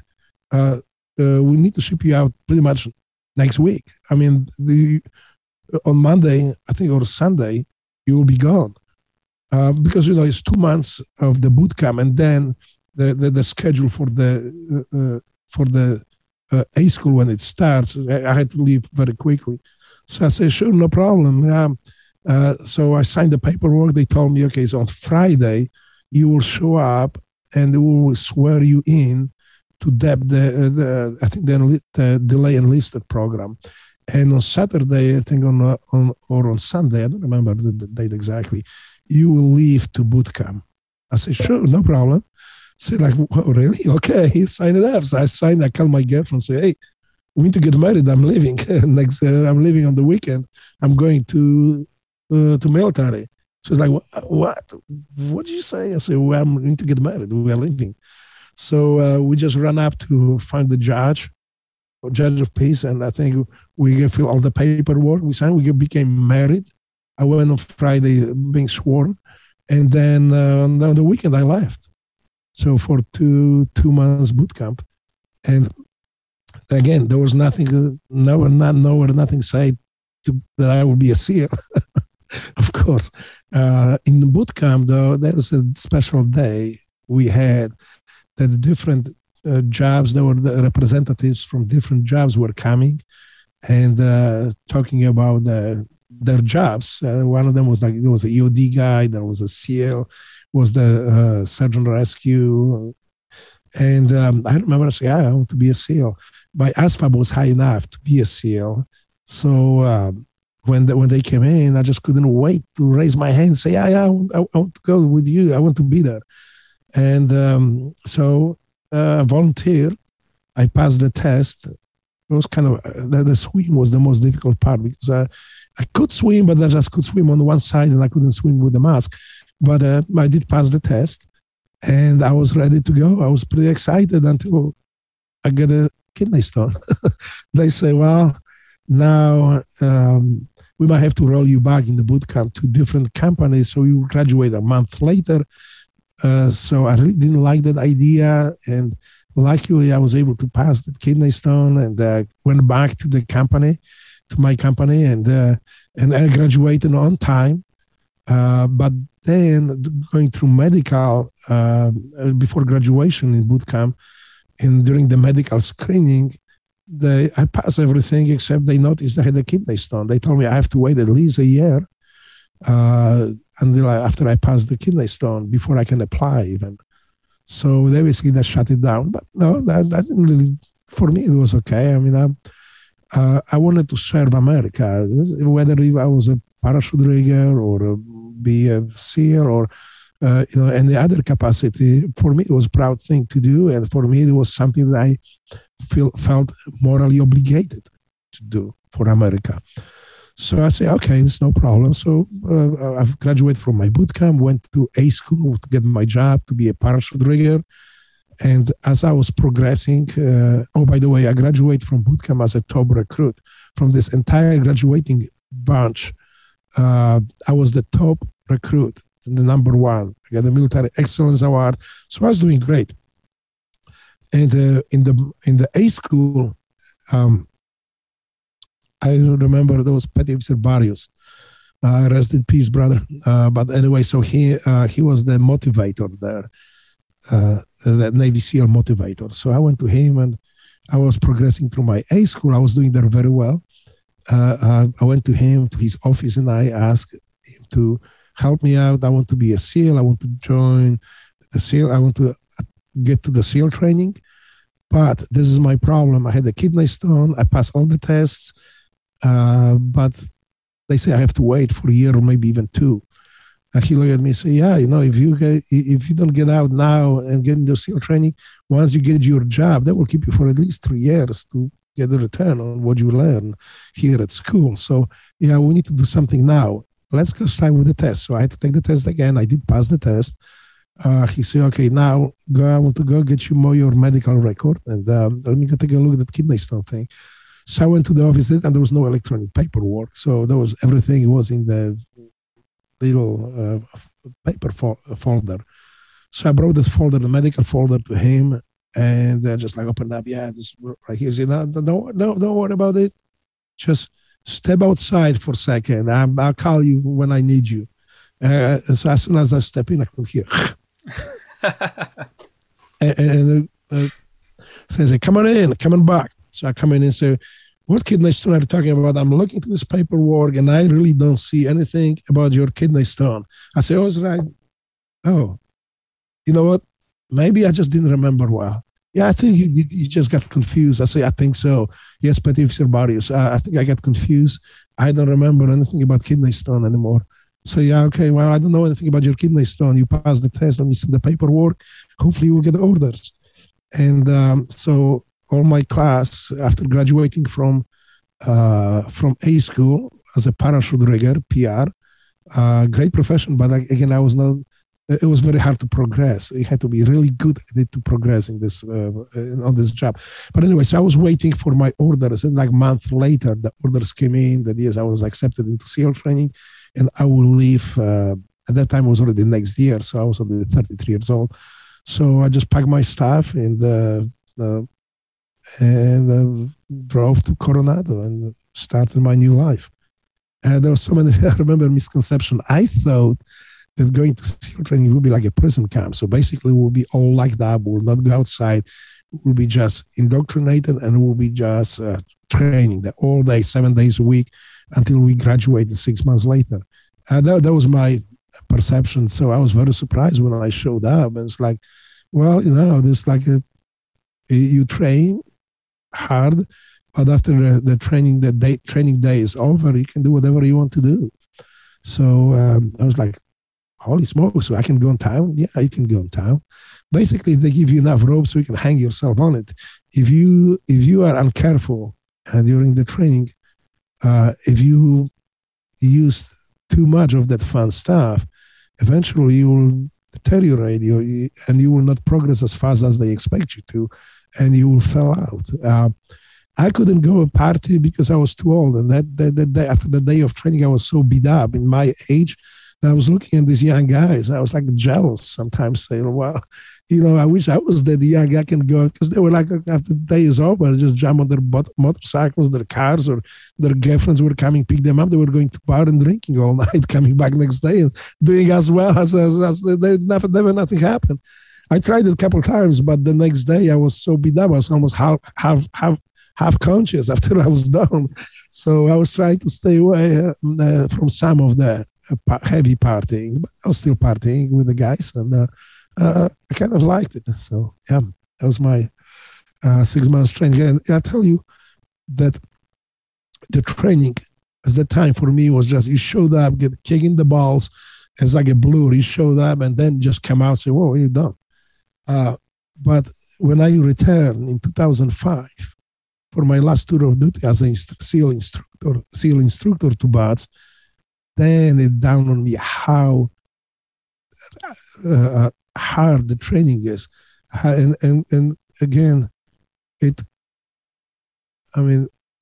lot of respect for the people going through this training. I didn't realize how hard it is until I started working and administering some of the training to the new people coming into SEAL teams, going through the SEAL training in BATS. So yeah, I give you a totally different vantage point on after you see that misery, the hardship that I have to go through it. Which when you were going through it, you didn't think much about it. It was just like, this got to be done. It's got to be done. So I did it. We did it. But after you start training these people, seeing that some of the methods, how it works and why it works, I guess I gave you they gain a lot of respect. That it gives you a lot of admiration for these people undergoing the training. Absolutely. Well, you mentioned Sarajevo earlier. Was that your first deployment overseas?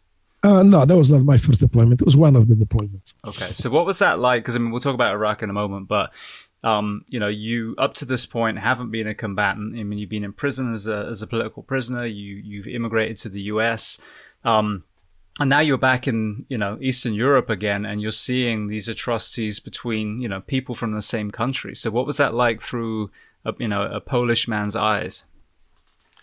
I was American at the time. Oh, I'm sorry, American. Excuse me.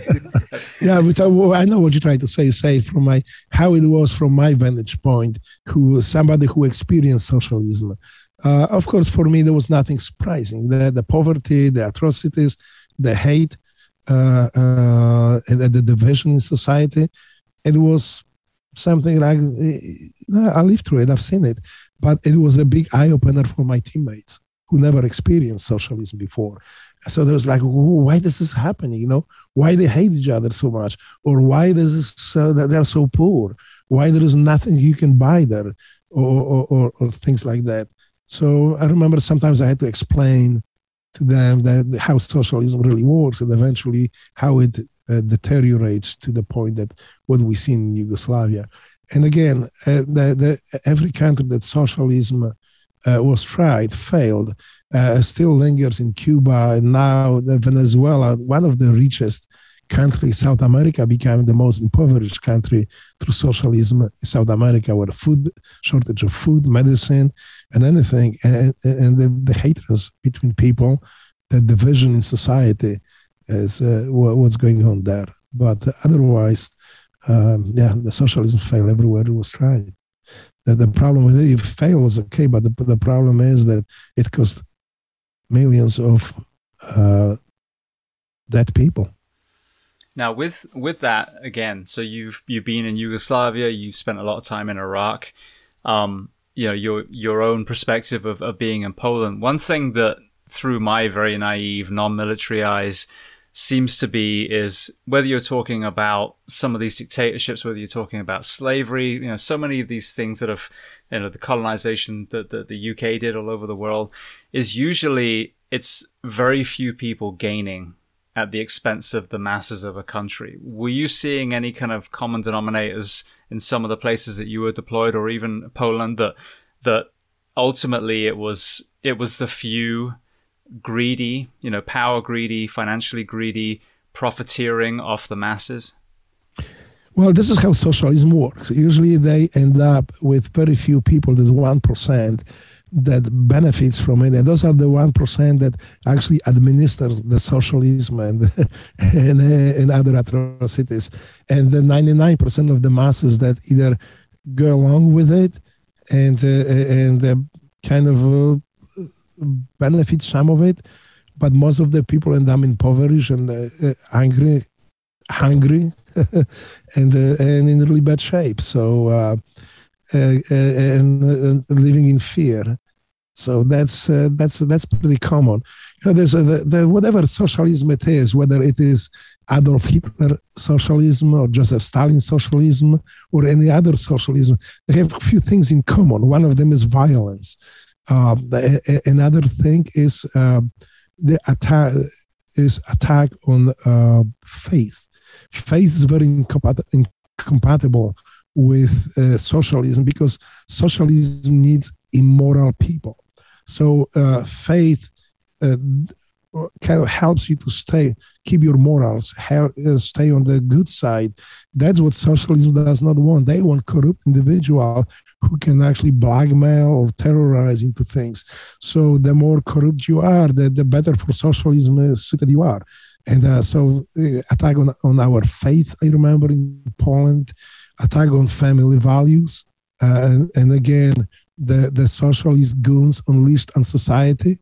So there was not necessarily secret police just working people over and beating people up or terrorizing them. There were groups of these pioneers or even whatever they wanted to call themselves, groups that they were officially illegal, but or not quite legal, but the government never knew what they were doing. There was never government fault that people get beat up or terrorized. There was always, there was that group up there. That group is not that dangerous, not so bad. Why you complain about it? That was usually what the socialist government was asking. Those are good people. They may be misguided a little bit. So never mind, they just beat up your children or terrorize you and your family. It's just they are still good people. You need to look at the good side of these socialist goons, and that goes through almost every socialist state, whether this is Soviet Union at the time, socialist Poland at the time, socialist Czechoslovakia, or socialist East Germany. Those groups operated everywhere. They were usually unleashed by the Socialist Party on society, and they helped to quiet down or squash some of the opposition where Socialist Party didn't want to get directly involved, so they unleashed their goons. These I call them little Nazis, running around and beating people up, terrorizing society. And please remember, the socialism has a lot of power where they can, if they cannot attack you or they don't want to attack you, they will attack your family. They will. You find your kids getting beat up, or kids disappearing for 2-3 days, and then you are scared, and eventually they just want to submit you into They know you don't like them. They don't care if you like them. They just want submission, so you don't cause problems to them. So this is how socialism works, and how socialism works in Poland. Please don't confuse that with Scandinavian countries. They have nothing to do with socialism. That's not the socialism there. And you said the Scandinavian countries.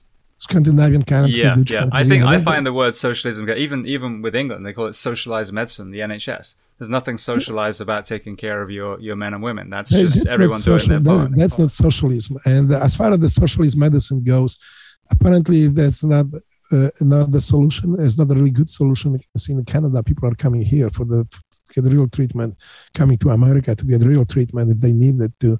And there's always inefficient, just like in Poland, where there was that socialized medicine where people eventually were ration medicine. Like my mom couldn't get some medicine because she was too old. They say we don't have enough of it, so we need to ration it to younger people who are productive part of the society. You are just one person, so you just do whatever you can, and but we can help you. And if you see on these boats from Cuba running away from the socialized medicine, makes you think. Mm-hmm. Yeah, whereas the NHS, I mean, I think that's personally the best healthcare system that there is when properly funded, and that's the problem. I mean, my granddad, I told this story a few times on here. He was 99 years old. He was riddled with cancer. He had paid the private healthcare system as well. They had a thing called Bupa in England, and they basically priced them out. When they got to a certain age, they couldn't even afford their premiums. They were absolutely insane. And when he finally was diagnosed with cancer, I saw the best care I've ever seen on planet Earth. They had doctors, visiting his home, nurses visit his home, hospice. They moved a hospital bed into the house. When he finally passed, they visited my grandmother for about 2 weeks after. So that's national health. So it always kind of, pisses me off when people call that socialized medicine, because that's a completely different standalone system that doesn't exist anywhere else on planet Earth, where we pay into it. And then and when it's done correctly, which it isn't at the moment, then the whole point would then be to be proactive and use preventative measures to stop your nation getting sick in the first place, therefore not using the taxpayers' money. So the system, the philosophy, I think is beautiful. And when it was first stood up, it was very effective. Yes, sure, but so is the socialist idea. Socialism is beautiful too, and it really sounds great when you read about it. But when it comes to execution of it, that's, you see the results. Another thing too, what I'm totally oppose is forcing people to buy insurance when they don't want or they don't need insurance. That's, if they can force you to buy from the government the insurance, what else they can force you to do? I mean, they can force you to buy what? They can force you to be force vaccinated. They can force you to do anything else. Socialist government is dangerous because they can do whatever they want to do and you have no recourse to it. So if that socialized medicine is limping there, you can't say anything about it because they will kill you. Or that you won't get any medicine or any medical help at all. That's my experience with the socialized medicine, that people were dying in masses in Poland. They couldn't get medicine. You were going to see a doctor only in emergency, unless when you were dying. Otherwise, you had to work because you just had no. Otherwise, you had no food. Mm-hmm. Yeah, so, and that's why I think the NHS, the English system, should not be called socialized medicine. It isn't socialized medicine. It's a completely different system. Yep. Well, I want to walk through. You know what? Again, if this is implemented the right way, the medical insurance implemented the right way is something that will work great, especially here in America, where not everybody needs cookie cutter insurance. Like, I don't need maybe insurance for this and for that. I just need a specific insurance. Young people, they might not like insurance for this or for that, or I don't want to pay for abortions and stuff like this. So I think what happened in America was perverted. It was the perverted version of and it was not so much about trying to help people. It was more about the controlling people, because once you control the medical the healthcare. Once you control the healthcare, you control the people too. Absolutely. Well, I want to kind of move forward. You talked a lot about your deployments with Jocko, a fellow SEAL. So you ended up serving, all over the world, a lot of time in Iraq. So talk to me about what made you decide to finally transition out, and let's talk about that process, because there's a lot of people I know. I mean, you've got a pretty, I'd say traumatic childhood, on the scale with what you went through with your parents' divorce, with the socialism you grew up amongst, the prison time that you spent, and then you add on, being a SEAL for many, many years. So what made you actually, pull the trigger on transitioning out? And then what was that like for you, being removed from your tribe, finding yourself back in the civilian world?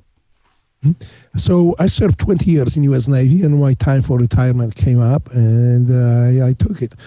The only thing I would like to make digressions on, the childhood maybe was traumatizing, and I didn't see it this way. I didn't see myself even as a poor guy, as a poor person. I remember I had the way I look at my childhood was pretty happy. My mom provided as much as she could, and we had always our needs met. Maybe not always we had a food on the table, but or warm clothes, but our needs were always met. And if I didn't have by the way, let me just go back for a second to these school years when I was growing up. I learned very quickly that, and I experienced that, if your family or one of the parents had ties to the ruling socialist elite class, then your life was very easy. You had a lot. You had pretty much almost everything you wanted to have as a kid. And I learned very quickly about it, and I seen this nice, awesome breakfast sandwiches they were bringing to school. So I remember one time, it's like the second day, my mom didn't make it on time to the store. She was waiting from 4 o'clock. By the time 7 o'clock came in, by the way to the end of the line, there was no food. So I was hungry for like second day. I said, well, here's a big sandwich. I just went to the guy and said, look, you're gonna split the sandwich with me? He said no. So I split it for him. So he got a half and I got a half. But then I realized that, well, he's rich. His parents are party members, belong to Socialist Party. So he can bring more food. So I told him next time, so tomorrow, if you want to eat your sandwich, you bring 2. If you bring 1, you'll be hungry. You won't be eating. That's my sandwich. So, well, he didn't react to it. He brought just 1 sandwich that I ate. So next time, of course, I also explained it offhand to him why I'm eating his sandwich. And then with the black guy, next day, he brought 2 sandwiches. So, from then on, I didn't have to worry about being hungry. I was eating off the socialist elite's table. And it was not so bad. No matter of fact, I know that some other kids in my class were hungry too, so I kind of started distributing. We gathered together and said, like, who is that party kid whose parents belong to the Socialist Party? We kind of target them. So now on, you bring you gonna bring 2 sandwiches. If you don't bring 2 sandwiches, you won't eat. So pretty much entire class was feeding. We were feeding ourselves from the socialist elite kids. I helped, but this is what socialism does. It perverts people. Was it good? No. Was it moral? No. But I was hungry at the time. I was a kid, and it sounds like a good idea to get socialists and besides they have everything to bring us food too. So that worked. But anyway, so. I retired after 20 years, and for me, it was kind of stressful. I was married at the time. I got married just maybe not too long before retirement, and my wife, she's very smart. She has masters in bioengineering. She's working on her PhD now. So she kind of told me, and she demanded that I would go and apply for the job. I said, look, I don't have any skills. And that's the problem with Navy SEALs. Not many, or maybe there's some of the SEALs who are so dedicated they don't look outside, and the time 20 years or 25, maybe 30 years for some comes in, and the only skills they have is the SEAL skills. And the SEAL skills do not translate well in civilian job demand. Well, you could do keep contracting, but how long you gonna do that? Running the contracts, or eventually become Kmart guard or the Walmart guard somewhere there. That's what you can do well, but that's not what I think most of us want to do. So some people have a hard time translating their SEAL skills into civilian jobs. That's what I didn't realize at the time so much, because as with my wife advice, I applied for the job and I got the job. I got the job before I retired from the Navy as a programmer, a computer programmer, so a software engineer. So for me, it was kind of easy transition. The problem, though, was that I had was with drinking, and I didn't know, but now by any standard, I was alcoholic. I just didn't know I was alcoholic. I was functioning well in society. I just had to drink, and I was in the evening at night, so who cares? My wife did. So for me, that was I think that was the monster that I had to beat at the time when I retired from the Navy. Otherwise, the transition was for me somewhat painless, because the skills that I acquired on the side while being a SEAL helped me with the transition, helped me get the job that is in demand. So I'm not really worrying about job security, because the skills that I have, I think, provide that security for me. Now, I asked Ryan Parrott, I told him, hey, I'm going to be speaking to Drago. Is there anything that I should ask you that maybe wouldn't be readily available on the internet? And he said, ask what kind of woman marries a Drago. Meaning, so tell me about Rachel. Tell me about, what she is to you. And I'm assuming she helped you through that transition and get to where you are now. Okay, yes. He said this is an entire story too, because I met Rachel when I was a new SEAL. I met her first time when, as a new SEAL, I was going through HAPS training, the high altitude pressure chamber, where we learn how to react and how to recognize if we have a problem with oxygen before we jump with the parachute. So she's Air Force Academy graduate. So she was at the time an officer, and she was running that program for Air Force on the Air Force base where my SEAL platoon went there. Actually, I went there because some of the team guys coming back say, hey, there is a chick up there. She's awesome. She's beautiful. So, let's see if somebody gets lucky. So I said, well, hell yeah, try that. So we showed up there. She was a consummate professional. There was no chance in the hell. But that's the first time I met her.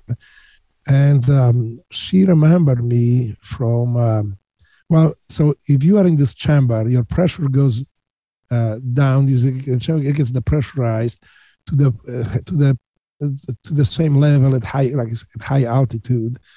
And to teach you how you can recognize the symptoms, you take your masks for a second, and you, at least I was incapacitated in a very short time, but other guys can watch it. So usually the way it goes is you are in the chamber. There's, of course, all the safety measures are taken. There's medical personnel and everything. So Rachel was in the chamber too. And it was asked, the SEAL platoon, my SEAL platoon, who is going to be the guy who is going to be the experiment to show others how that high altitude works. So everybody look at me, point the finger, that guy. I was a new guy, so there's a FNG, fucking new guy. So they say all these other guys, yeah, that guy, the new guy. So of course, I say I take the mask, and I took the mask off, and of course I'm starting to slowly seeing the black spots in front of my eyes. But at the same time, I was asked to write my name, to put like the square pegs in the square hole, the round peg in the round hole in the little ball, plastic ball, like the child's game. So as you deplete the oxygen and you're becoming more and more incapacitated, that doesn't work very well. So they start laughing at me, and apparently I started trying to kill every one of them and start cussing there. Became very belligerent. And this is one of the symptoms. My wife said, she was not my wife at the time, but she said that one of the symptoms is belligerency, but it's very seldom. It doesn't show up every time. So they never experienced it until I showed up. So I was trying to kill everybody in the chamber. They were laughing at me. And of course, I passed out. So they put the mask on me. I came to myself. Everybody's laughing. I don't know why they're laughing. So we done. We left. And then, I went through my SEAL platoons. I went through deployments. I went through the war. And when I came back from war, I became SEAL instructor. And while being instructor, I'm just looking at it thinking like, look, I'm thinking, I have no family. I have no other skills but SEAL skills. So, and I'm about to leave the gate of the Navy forever. And what become of me? I don't want to be a load on society. So I said, I need to find a girl. I need to find a wife. And I didn't know how to do it, but I started looking online. And there was a site, American Singles, at the time. And so, of course, but I don't speak English that well. And I definitely I can't write very well. So my biggest concern was if I write to some girl, and eventually that even if I like her, that she will be scared or she won't want to talk to me. So I employ my SEAL team guys, my teammates, to write love letters for me. Because I met her, I winked to her. Of course, I kind of like cheated on my age a little bit because she was so young. But I really, really like her. She was so beautiful. So she is beautiful. So I winked to her. Eventually, she winked back to me. And she wrote something funny. I said, I need to write. So I want to write her back. I didn't know, so I just ran up to BATS where we train SEALs, because there were some SEALs up there always. I said, dude, you need to help me. You need to write me a love letter. You need to write me a letter to this girl. So this is how it started. So the team guys started writing love letters for me, and I was just sending them off. And so whenever she wrote back, I just ran up to my teammates, say, hey, okay, this is what she wrote. Okay, write it back. So they were writing it back. And it was going on. It was going on awesome. I mean, she loved my letters, and she liked what I wrote, and she liked me, apparently. And it was going on for a while, but we were thinking about like meeting each other or start talking to each other over the phone. So there was maybe like 2 months already into it, maybe 3 months before we decide to contact each other. But before that, finally my teammates got tired of writing love letters. Say, Drago, we wrote you like hundreds of these love letters. All you can do right now is just copy and paste. So whatever she writes, you can make some of that of this copy and paste to whatever will suit you, and it's grammatically correct and everything is right. So you're gonna do it, you'll be fine. So I say, well, kind of hesitant, but I say, okay, I do that. So she wrote me back in one of my letters written by the SEAL. So I just go and try to copy and paste, and I think, look at this, yeah, I think it looks really good. So I send it off. It's like not even like 2 hours later, I think her profile disappears. It's like, what the hell just happened? So I just ran up to my team guys and say to my teammates and say, hey, dude, I think I screwed something up. I sent her that email like you told me, copy and paste. So they look at it and say, holy shit, Drago, you fucked up. Sorry for my words, but you sound like somebody on drugs. Or something. That's not good, man. That's not good. So I'm in despair. They kind of like feel sad for me. But then a few days later, her profile popped up again. Well, at that time, I didn't know why. But she was called she canceled her profile after my letter that I wrote myself. She would copy and paste. So when she canceled her account, they actually offered her 30 more days for free for the bad experience she had. So she said, okay, I'll try it. So she said, she will try it again. And when her profile popped up, I kind of like, I don't know what I did, but finally she agreed to give me a last chance to give me a call. So when she called, I answered the phone and there was her. So I started talking to her, trying to explain to her. I said, like, wait a minute. So, okay, I'm getting it now. That's what she said. I'm getting it now. You are not drunk and you are not on drugs. You just don't speak English. You're just Polish. That's okay. We're Polish. Talking about it. Yeah. Oh, yeah. I mean, that saved my thing. So then we eventually decided, we start talking about the phone, and she eventually decided to visit me in Coronado, in California. And I remember I had a bad experience from dating girls online, because usually they show up not the way that they describe themselves, not the pictures that were so beautiful pictures turn out to be not them, but some really like bad looking girl. So not nice looking girl, I would say. So I had this bad experience, but I said, I'll give it a try because she sounds so good. Says the pictures are awesome. Then you send me. I don't think she lies, but just in case. So I bought the flower and I put it in my Jeep and I left it on the seat, because I say, I don't want to stay in the flower and some kind of like not nice girl shows up. So I put in the Jeep and I had my swim buddy with me, another SEAL, just in case I need to bail out, because if the girl was lying to me, I really didn't want to talk to her. So I had the SEAL with me, and then we both, he looked at the pictures, I looked at the pictures. He looks up the stairs, and she was started getting on the elevator, on the escalator stairs, going down. I said, like, hey, I think that's her.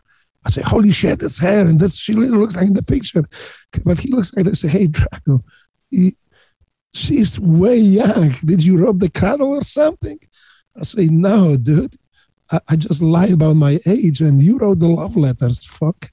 So he's just like, hey, you on your own, brother. You got it. She's the good one. So he took off, and I remember I was so scared. She was a beautiful girl. She always thought she was, and so I was trying to be gentleman. I'd say, well, no hugs, no nothing. I would just like be very cool.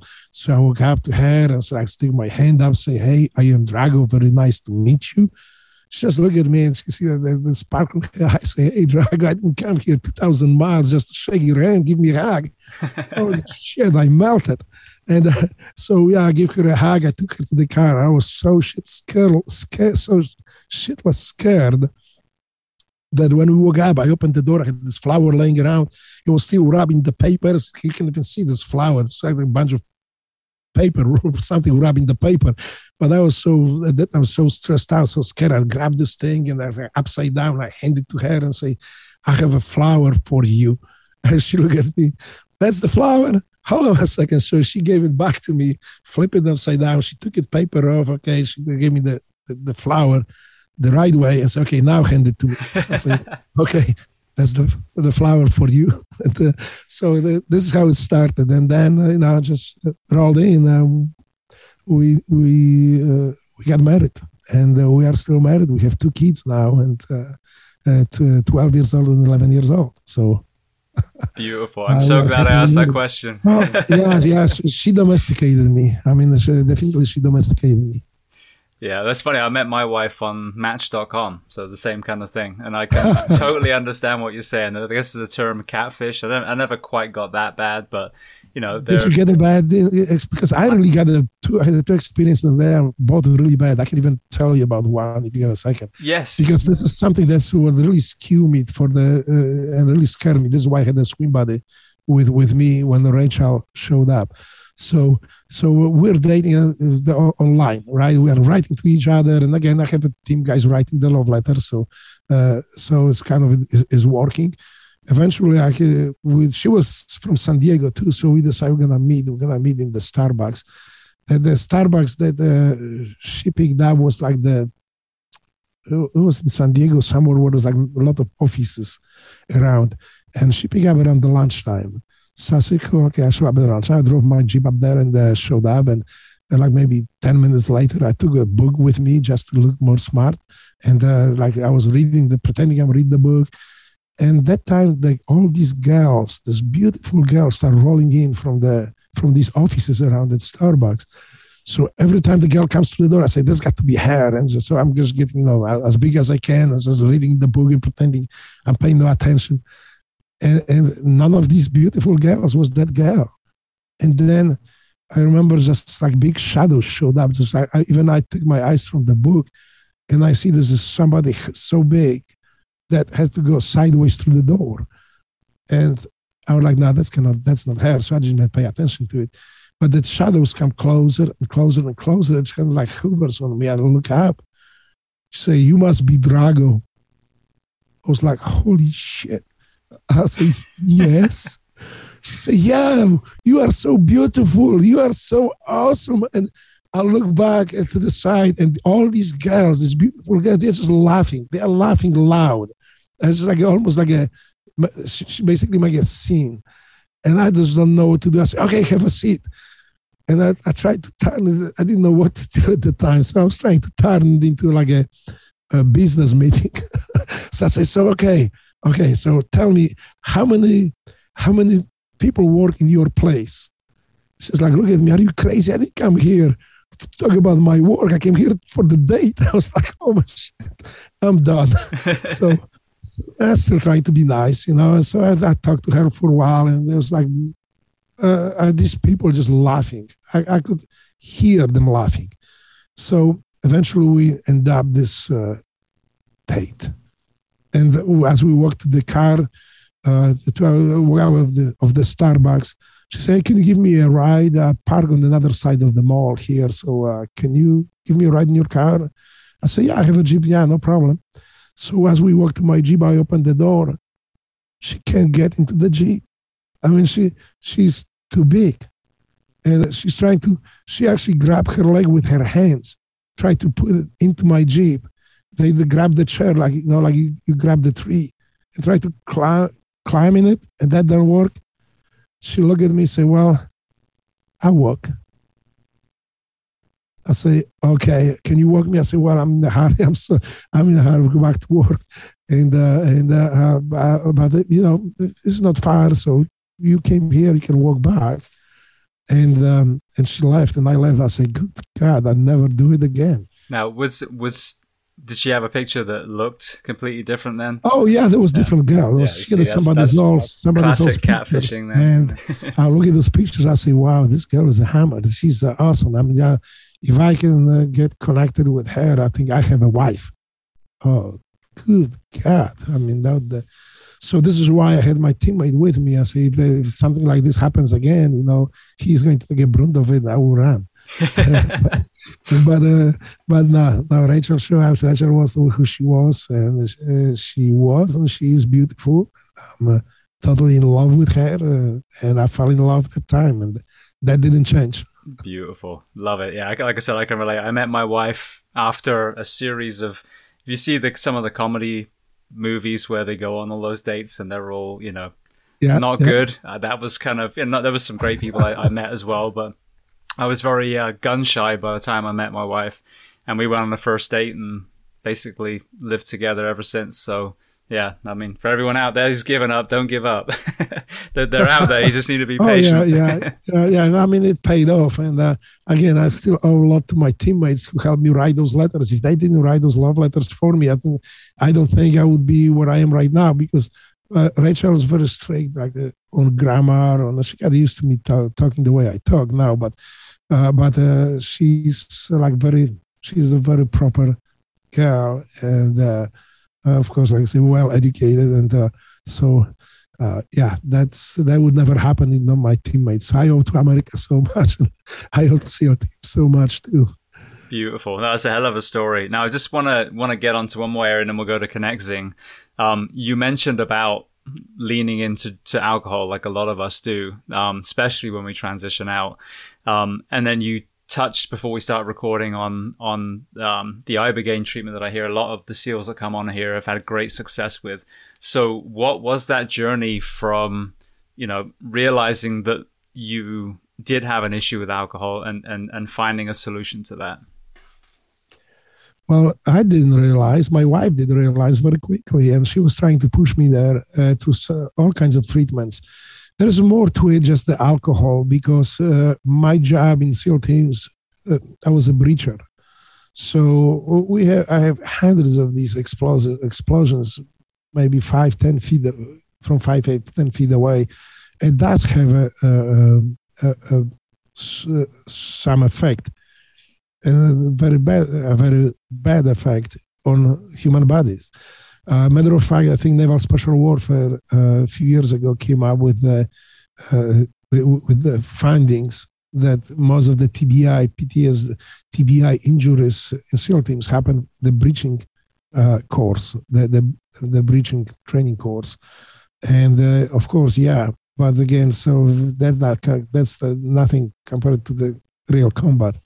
So yeah, I think they had something. So my wife was from the very beginning looking to get some treatment, and I tried 2 different things that didn't work. But I was also very resistant. As I tell her, I'm not going anywhere. She sent me to Texas. There was a center which really that didn't do anything to me there. But so I went there. I landed in Texas in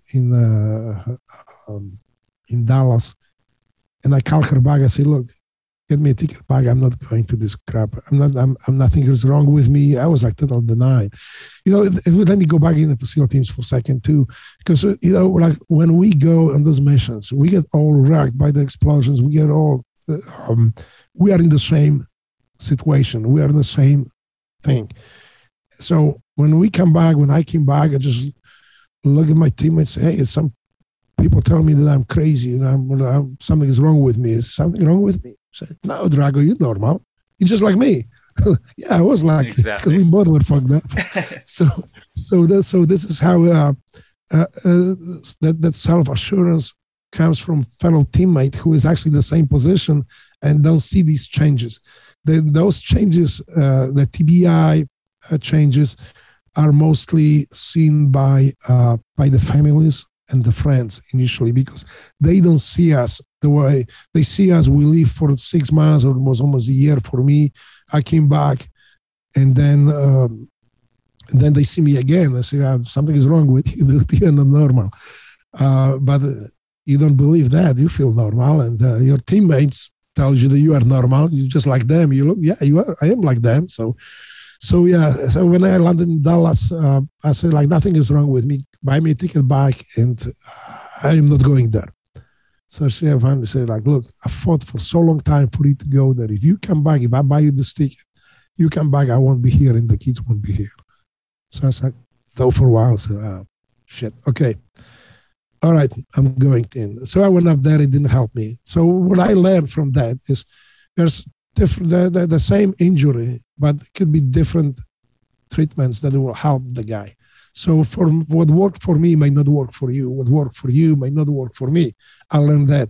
So some of the treatment that I went through worked for some people, but didn't work for me. So I was not any better until I got contacted by my fellow teammate, and he said, look, what you need to do is try Ibogaine treatment. I said, what is that? Well, this is the psychedelics, and there is an organization that does that. They will send you to this, not legal in the United States, but you'll go to Mexico, get the treatment. And I have to tell you, that was life-changing event for me. And the organization that does that is Veterans Exploring Treatment Solutions, VETS Incorporated. It's run by Amber and Marcus Capone. And I owe them my life, I would say, with this. But there's 2 things, too. There's Ibogaine that was life-changing, but I'm also under the care of Kevin Lutz and Dr. LeMay. So they make sure that my hormones are balanced, that my health in general stays the way it should stay. And so there's like a two-pronged attacks. One is that very radical with the Ibogaine treatment, that you come back different person. And I did, after this treatment, it was like from the horror movie. That for me, at least for me, some people have a great experiences. For me, if you've seen the Poltergeist movie, that's or the Exorcist, that's how it was. So, but anyway, I came back different person. I even today always say that I buried Drago in the desert. So I came back as a Thomas Durant. The Drago the SEAL team Drago is buried. I buried him in the desert in Mexico. So I'm me now. So that was a very radical. That was not great, but it was extremely scary. But it was the experience that changed my life. And again, so there's for me, it's a two-pronged attack. There's one, the radical change, and two, the steady care of Kevin Lutz, my fellow teammate, and Dr. LaMay, who makes sure that my health stay the way it's supposed to be. So I owe them a lot. But the Ibogaine treatment was something that definitely changed. After I came back, I stopped drinking. It was not like a fight or struggle to stop drinking. I just stopped drinking. Why not drink Drago? I just don't feel like drinking. I didn't even call myself Drago. People still call me Drago because this is how they know me. Most of the team guys know me that way, but I'm not even attached to this Drago thing anymore. It's just I'm using it because this is how I'm known. But that changed when I came back from Mexico. Again, I stopped drinking. I stopped reacting to some stimuli that before make me angry. I become like different person, more mellow, and I open up more. I'm not before. Everywhere I went, everything I did, I had always that image of me in my head from Iraq. Even if I didn't have a kit and guns on me, I still felt like I have it. I still felt that pressure of the body armor on me. I still felt the bullet, still felt the gun and the rifle on my side, and I still felt the helmet on my head. And I was almost like, it made me invisible. It made me indestructible in my mind, of course. And so I was a normal person, but I had this still civilian life. I still had that imaginary body armor, imaginary weapons on me and stuff, and didn't think much about it, but just almost like feel you have it, So that thing went away, and that's change is so profound that I credit my success in life now that for that particular treatment, that change that I underwent. And maybe, like there are some people say after this treatment that they love everybody. They are so mellow. And some of them do. They have that big transformation. I had that too, I believe. I'm not the one who I love everybody. If I didn't like somebody, I was like, I still don't like that person, but at least I don't want to kill that person. So I'm just, I'm normal human being, and I don't have these, not the flashbacks, but I don't have these, I don't know even how to say it, from the SEAL teams, from the war. When you come back, I think I'm not worried about protecting myself. I'm not vigilant like I used to be. I'm just, just kind of like, I'm very peaceful, and I'm at peace. I'm at having a great life, and I enjoy the life, and that's. I want to say thank you to Amber and Marcus Capone for that, for giving me the chance on new life. Beautiful. It's so good to hear as well, and it's such a shame that veterans that fought for this country have to go to another country to get this amazing treatment. That's a whole other podcast. But I know that Marcus and Amber Capone are working right now. They are very active to bring this treatment to mainstream healthcare, and I think they will be successful. And I'm supporting them 100%.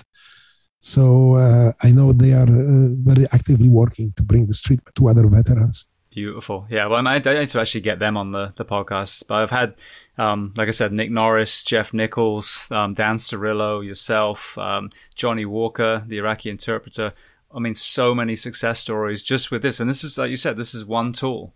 There's lots of other things that work for people too. But to hear this success over and over and over again, I really do hope that it's brought not only to the SEAL community domestically, but also to everyone else, first responders, and anyone else. It used to be. There's even university doing research, or was doing research on Parkinson's disease and how it can be maybe remediated with ibogaine type of treatment.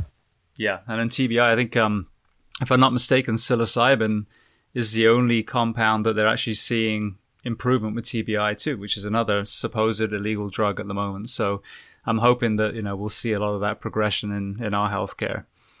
Yes, I say the TBI, not PTSD, because I really I'm sure that I know that PTSD is affecting a lot of people, but I think within the SEAL community, because of the selection process, I cannot speak for other people, but I can tell you for myself that I haven't seen anything, or I didn't experience anything I was not prepared to face. So whether this is, whatever the images of war are, I'm in peace with it, and I'm in peace with what I did there.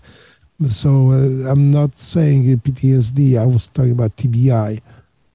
And that's, I think, that treatment and having my hormones in balance, I think is very important. And I think that's what keeps me healthy and what keeps me active and I'm enjoying life. Beautiful. Well, it's so good to hear. I mean, between your successful marriage and, this treatment is amazing. So moving on to another project. So talk to me about your experience with social media platforms and then what pushed you to create your own. Well, I'm just not different than in communist socialist states of behind the Iron Curtain.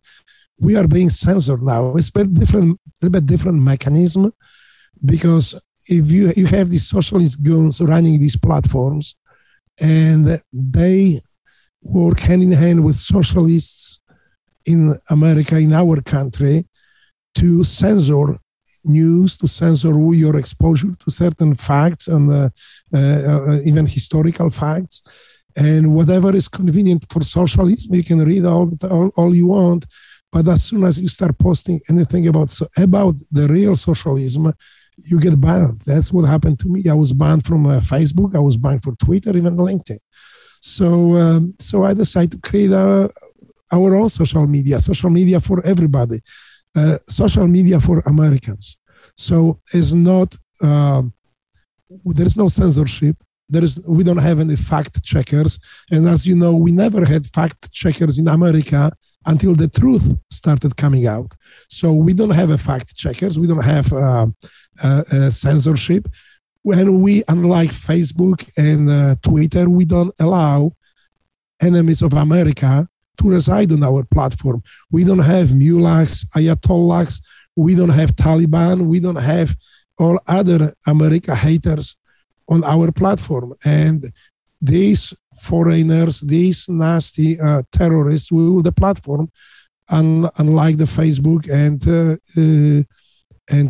Twitter. What a disgrace to America to have this little twerp looks like the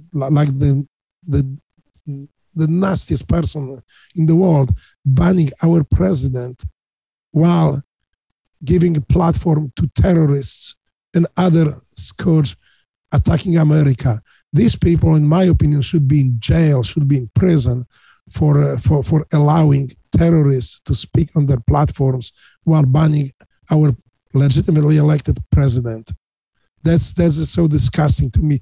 And hopefully that's like it happened in socialist countries that fell. Eventually, they come to Jesus and they will be accounted for their actions one day.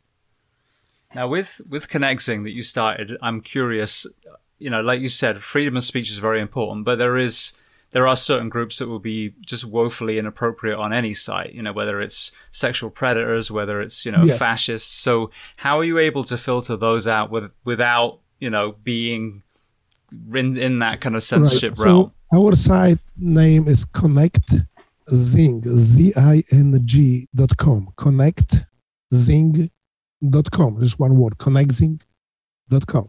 So I don't want to get into details because I cannot divulge a lot of the mechanisms that we are using to filter it, but we do not allow the pornography on it. At least the hardcore pornography. We don't. Some people post their pictures in bikinis, and that, I don't really care. I don't do it. My wife wouldn't do it, but if somebody wants to do it, they are free to do so, as long as they don't harm other people. So we filter, especially the foreign groups, the terrorists, like Taliban and mullahs, ayatollahs. They have no business to be around. This platform is American platform for Americans, not for foreigners. Brilliant. So it is, and again, it is free. That we have people who are on the fringe somewhere there. Who think, well, I don't agree with it, but or I think you go too far with your assumptions. But who am I to say that you can't post it? You are an American. If you feel like you want to talk about it, you are welcome to talk about it. And the same thing, I was being asked by our members to remove some of the more controversial liberal people. And I totally disagree with it. When we fought the war, we didn't fight it for Democrats, we didn't fight it for Republicans. We fought it for American people.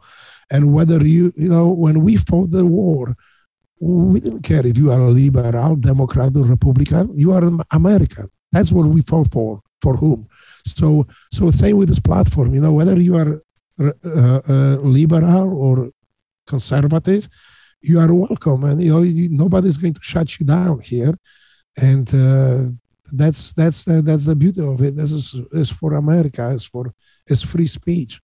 And again, I'm disgusted with Twitter and Facebook. I think those are treasonous platforms, and they will do more harm to America than Adolf Hitler could do. And there's little Nazis working for, those are my opinions, of course, those little Nazis working Facebook and Twitter. Eventually they will be accounted for, and hopefully they will be put in prison for their action against America, for allowing and enabling our enemies. Now, what are you seeing as well with algorithms? Because whether you're left or right or, anti-police or, whatever label you want to slap on your forehead, what I see is the machine, the social media machine, which I use, mine's very, very groomed. Anyone who's a shitbag is just, removed. And that's, because I just want it to be positive. It's not about left, right. If you're not a giant asshole on my platform, you get to stay. But I do see algorithms dividing people, creating tension, creating arguments, and people that I know that are normal people saying horrible things to each other. And I really do feel that kind of petrol has been thrown on the fire through some of these algorithms. It goes back to what I said earlier. Socialism needs a villain. And how the best way to create a villain is just to divide society, to turn one group on another one. And that's how it worked in the past in socialism. And that's how it started working now in America. And these Facebook and Twitter are nothing but the tools of socialist goons who took control of it, and they use it against America. So those are anti-American platforms. I'm surprised that people are using it. But what I think what needs to be done is to invest. The conservative side needs to invest in the social media platform so they can have a voice. One of them, those platforms, is Connecting. And we here, when conservatives can have voice, also liberals too, also people with different views on our country, we don't censor people.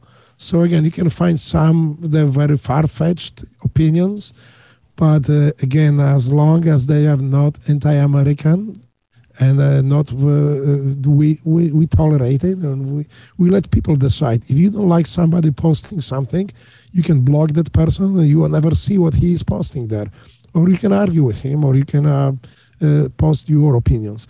So everybody is welcome. It was created for America.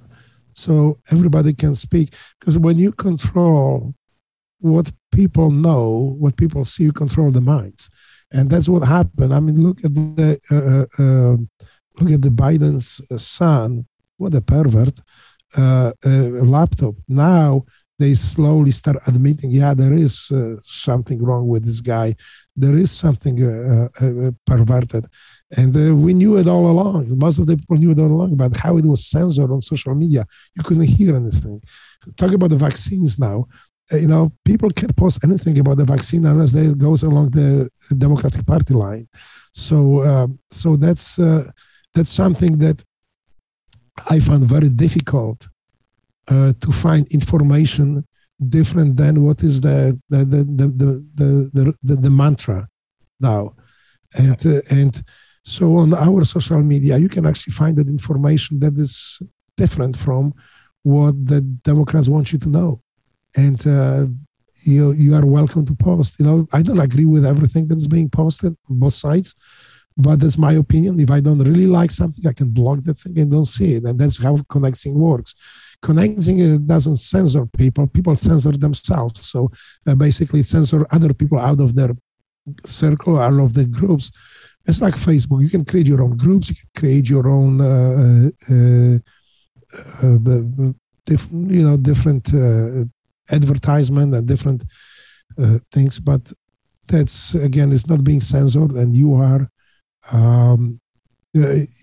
master of your own destiny. And you basically create your own speaking platform. Beautiful. So that's connexing.com. I'll put a link to that on the webpage for this episode when it goes out. So anyone listening, if you didn't catch it, then it'll be there as well. I want to hit just one more topic before we let you go. 1 second before that, maybe. Please. Again, this is project in this is still project in working. So we are improving it. So in Connexing right now, it's like a Facebook, but we have a free video call. So you can have a messenger, you can message each other, or you can make a video conference calls and bring the group. We have a chat rooms that we can bring 2-3 people. The chat rooms can be password protected if you want. And so all these features are for free. We don't badger people with advertisement. And we are working on it to bring some. We are being asked by people, they would like to advertise on our platform. So I'm in process of creating right now that functionality so people can bring their advertisement into Connexing. Brilliant. But it is free, everything. Well, thank you so much. And I'm on there. I haven't actually finished making the profile yet, but I'm already registered myself. So I'm intrigued to see. So the very last thing before I let you go, let's talk about the Navy SEAL Foundation. Yes. So that's another thing that is very close to my heart, and I think helped me survive my post-SEAL life. In my post-SEAL life, I've seen many SEALs, many team guys leaving the teams, getting in the hard place. So we created Navy SEALs Fund.org. It is 501c3 charity. It is supporting pre 9/11 and post 9/11 SEALs, and even those SEALs who got in trouble. That our idea is, if you at any time carried 5326 designation, you are we encompass you. You are eligible for help, and what I find out that very often SEALs, my teammates, they refuse to ask for help. At least it is too late, until it is falling apart. And sometimes it takes maybe small help just to get somebody over the hump, to get the person pay his bills, and so they can start their new life. They don't get that help because they don't ask, or they ask too late. And this is why also we are very, very quick. We are able to respond within 3 hours and we did within 3 hours of the help request. We are very quick, and but also we are very thorough. Our community is small. We are able to verify the needs that quick, and also we have a broad charter, so we can help in many other cases that other charities may not be able to intervene. we had a Navy SEAL injured in one of the small islands of Honduras. And that was very critical, and he was being removed from hospital because no funds to pay. And he was paralyzed. We were able within 24 hours to get the flight line and get a helicopter there, evacuate him to the United States. And within 24 hours, he was within the VA in VA hospital. So this is one of the cases. I cannot bring the names because that's understandable. But that is one of the cases. Many cases where we had to intervene very quickly just to stop either the house repossession or things. So what helped us is when people ask for help a little bit earlier, that we don't have to act that fast. And but again, this is the SEAL mentality. I don't need any help until I need that help. But then I needed help yesterday. So that's typical. We live with it. The Navy SEALs Fund is operated by Navy SEALs. The voting rights have only Navy SEALs. The board of directors has Navy SEALs only, and nobody gets paid. There is no salaries within our charity. So 99% goes directly to the mission. We don't hold to this money. And if the help is needed, it's being dispatched very quickly, very efficiently. We help not only Navy SEALs, we help their families. We help Gold Star families, Gold Star parents. But we are not limited to Gold Star parents. We help Gold Star siblings and children as well. Beautiful. Well, I'll put the link to the fund on the webpage as well. Well, Thomas, because Drago is in the desert now, I want to say thank you so much for taking so much time. We ended up talking for 2.5 hours. I think it's about an hour longer than we discussed originally, but you have such an amazing story. I mean, we didn't even really touch the Iraq side, but again, you and Jocko discussed that. There is a book coming up. Yes, with Dan Bongino, publisher. We have a contract on the book, so the book should be coming out. It's not about the Navy SEALs book. This is the book mostly about my experiences in socialism, within the socialism system. And of course, I can avoid the bigger part of my life as a Navy SEAL. I cannot avoid that. That's going to be in the book, but my focus is on kind of make people aware how dangerous the socialism is. So it is coming up in the next year, I think in the spring or summertime. Hey, James, but I would like to also return for a second to Jocko, because Jocko not only taught us jiu-jitsu and he was awesome operator, but I think it is, I need to say that also he was a great leader. He is a great leader. It helped us all as SEALs to work under his leadership because we trusted him. And he had so much command and respect that it was actually very easy. He's a natural leader. So instead of pushing people, he was pulling people. And I think for me, the time working with Jocko in the platoon and then in Baghdad, I think it was like a highlight of my career too. Great guy, great leader. And again, we trusted him with our lives, and we never questioned even his decisions because they were always good. And that was the great, for me, it was the great time when I was working with him. So anyway, I just had to say it, that there's not only the jiu-jitsu thing, that he is awesome in it, but he's also a great leader, and it makes us, at least this was my feeling, whenever we're going on up with Jocko, under his leadership, I felt safe. I mean, I always felt safe that I don't have, I liked what I do, but the working with Jocko was actually a highlight of my career. I really like that. I really like his leadership style and him being a great operator on the top of it. So it was great. I just had to add it because I think I was talking a lot about jiu-jitsu, about the stuff that he taught us.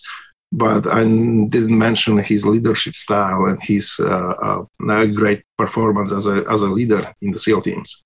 Beautiful. Well, you said something that was very interesting. You said rather than push us, he would pull us. And I'm sure that means kind of get us to rise up to our own level. So when you look back, what were things that Jocko did that maybe some other leaders that you worked under as well weren't doing as well?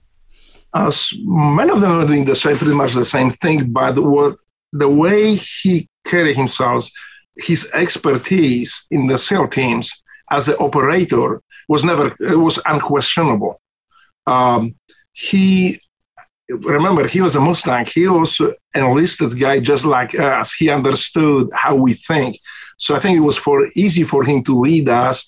And again, we try to emulate him and follow his path versus him trying to push us into certain path. So that was kind of easy. Beautiful. Well, please let me know. I'll share it on all my platforms, including Connexing, but I probably won't need to because you're on it. But yeah, so thank you so much for being so generous with your time and telling your amazing story today. Hey, James, thank you so much for giving me the platform to speak. I really appreciate it. And again, I want to give shout out to my teammates and especially Ryan Birdman. Thank you so much for having me on.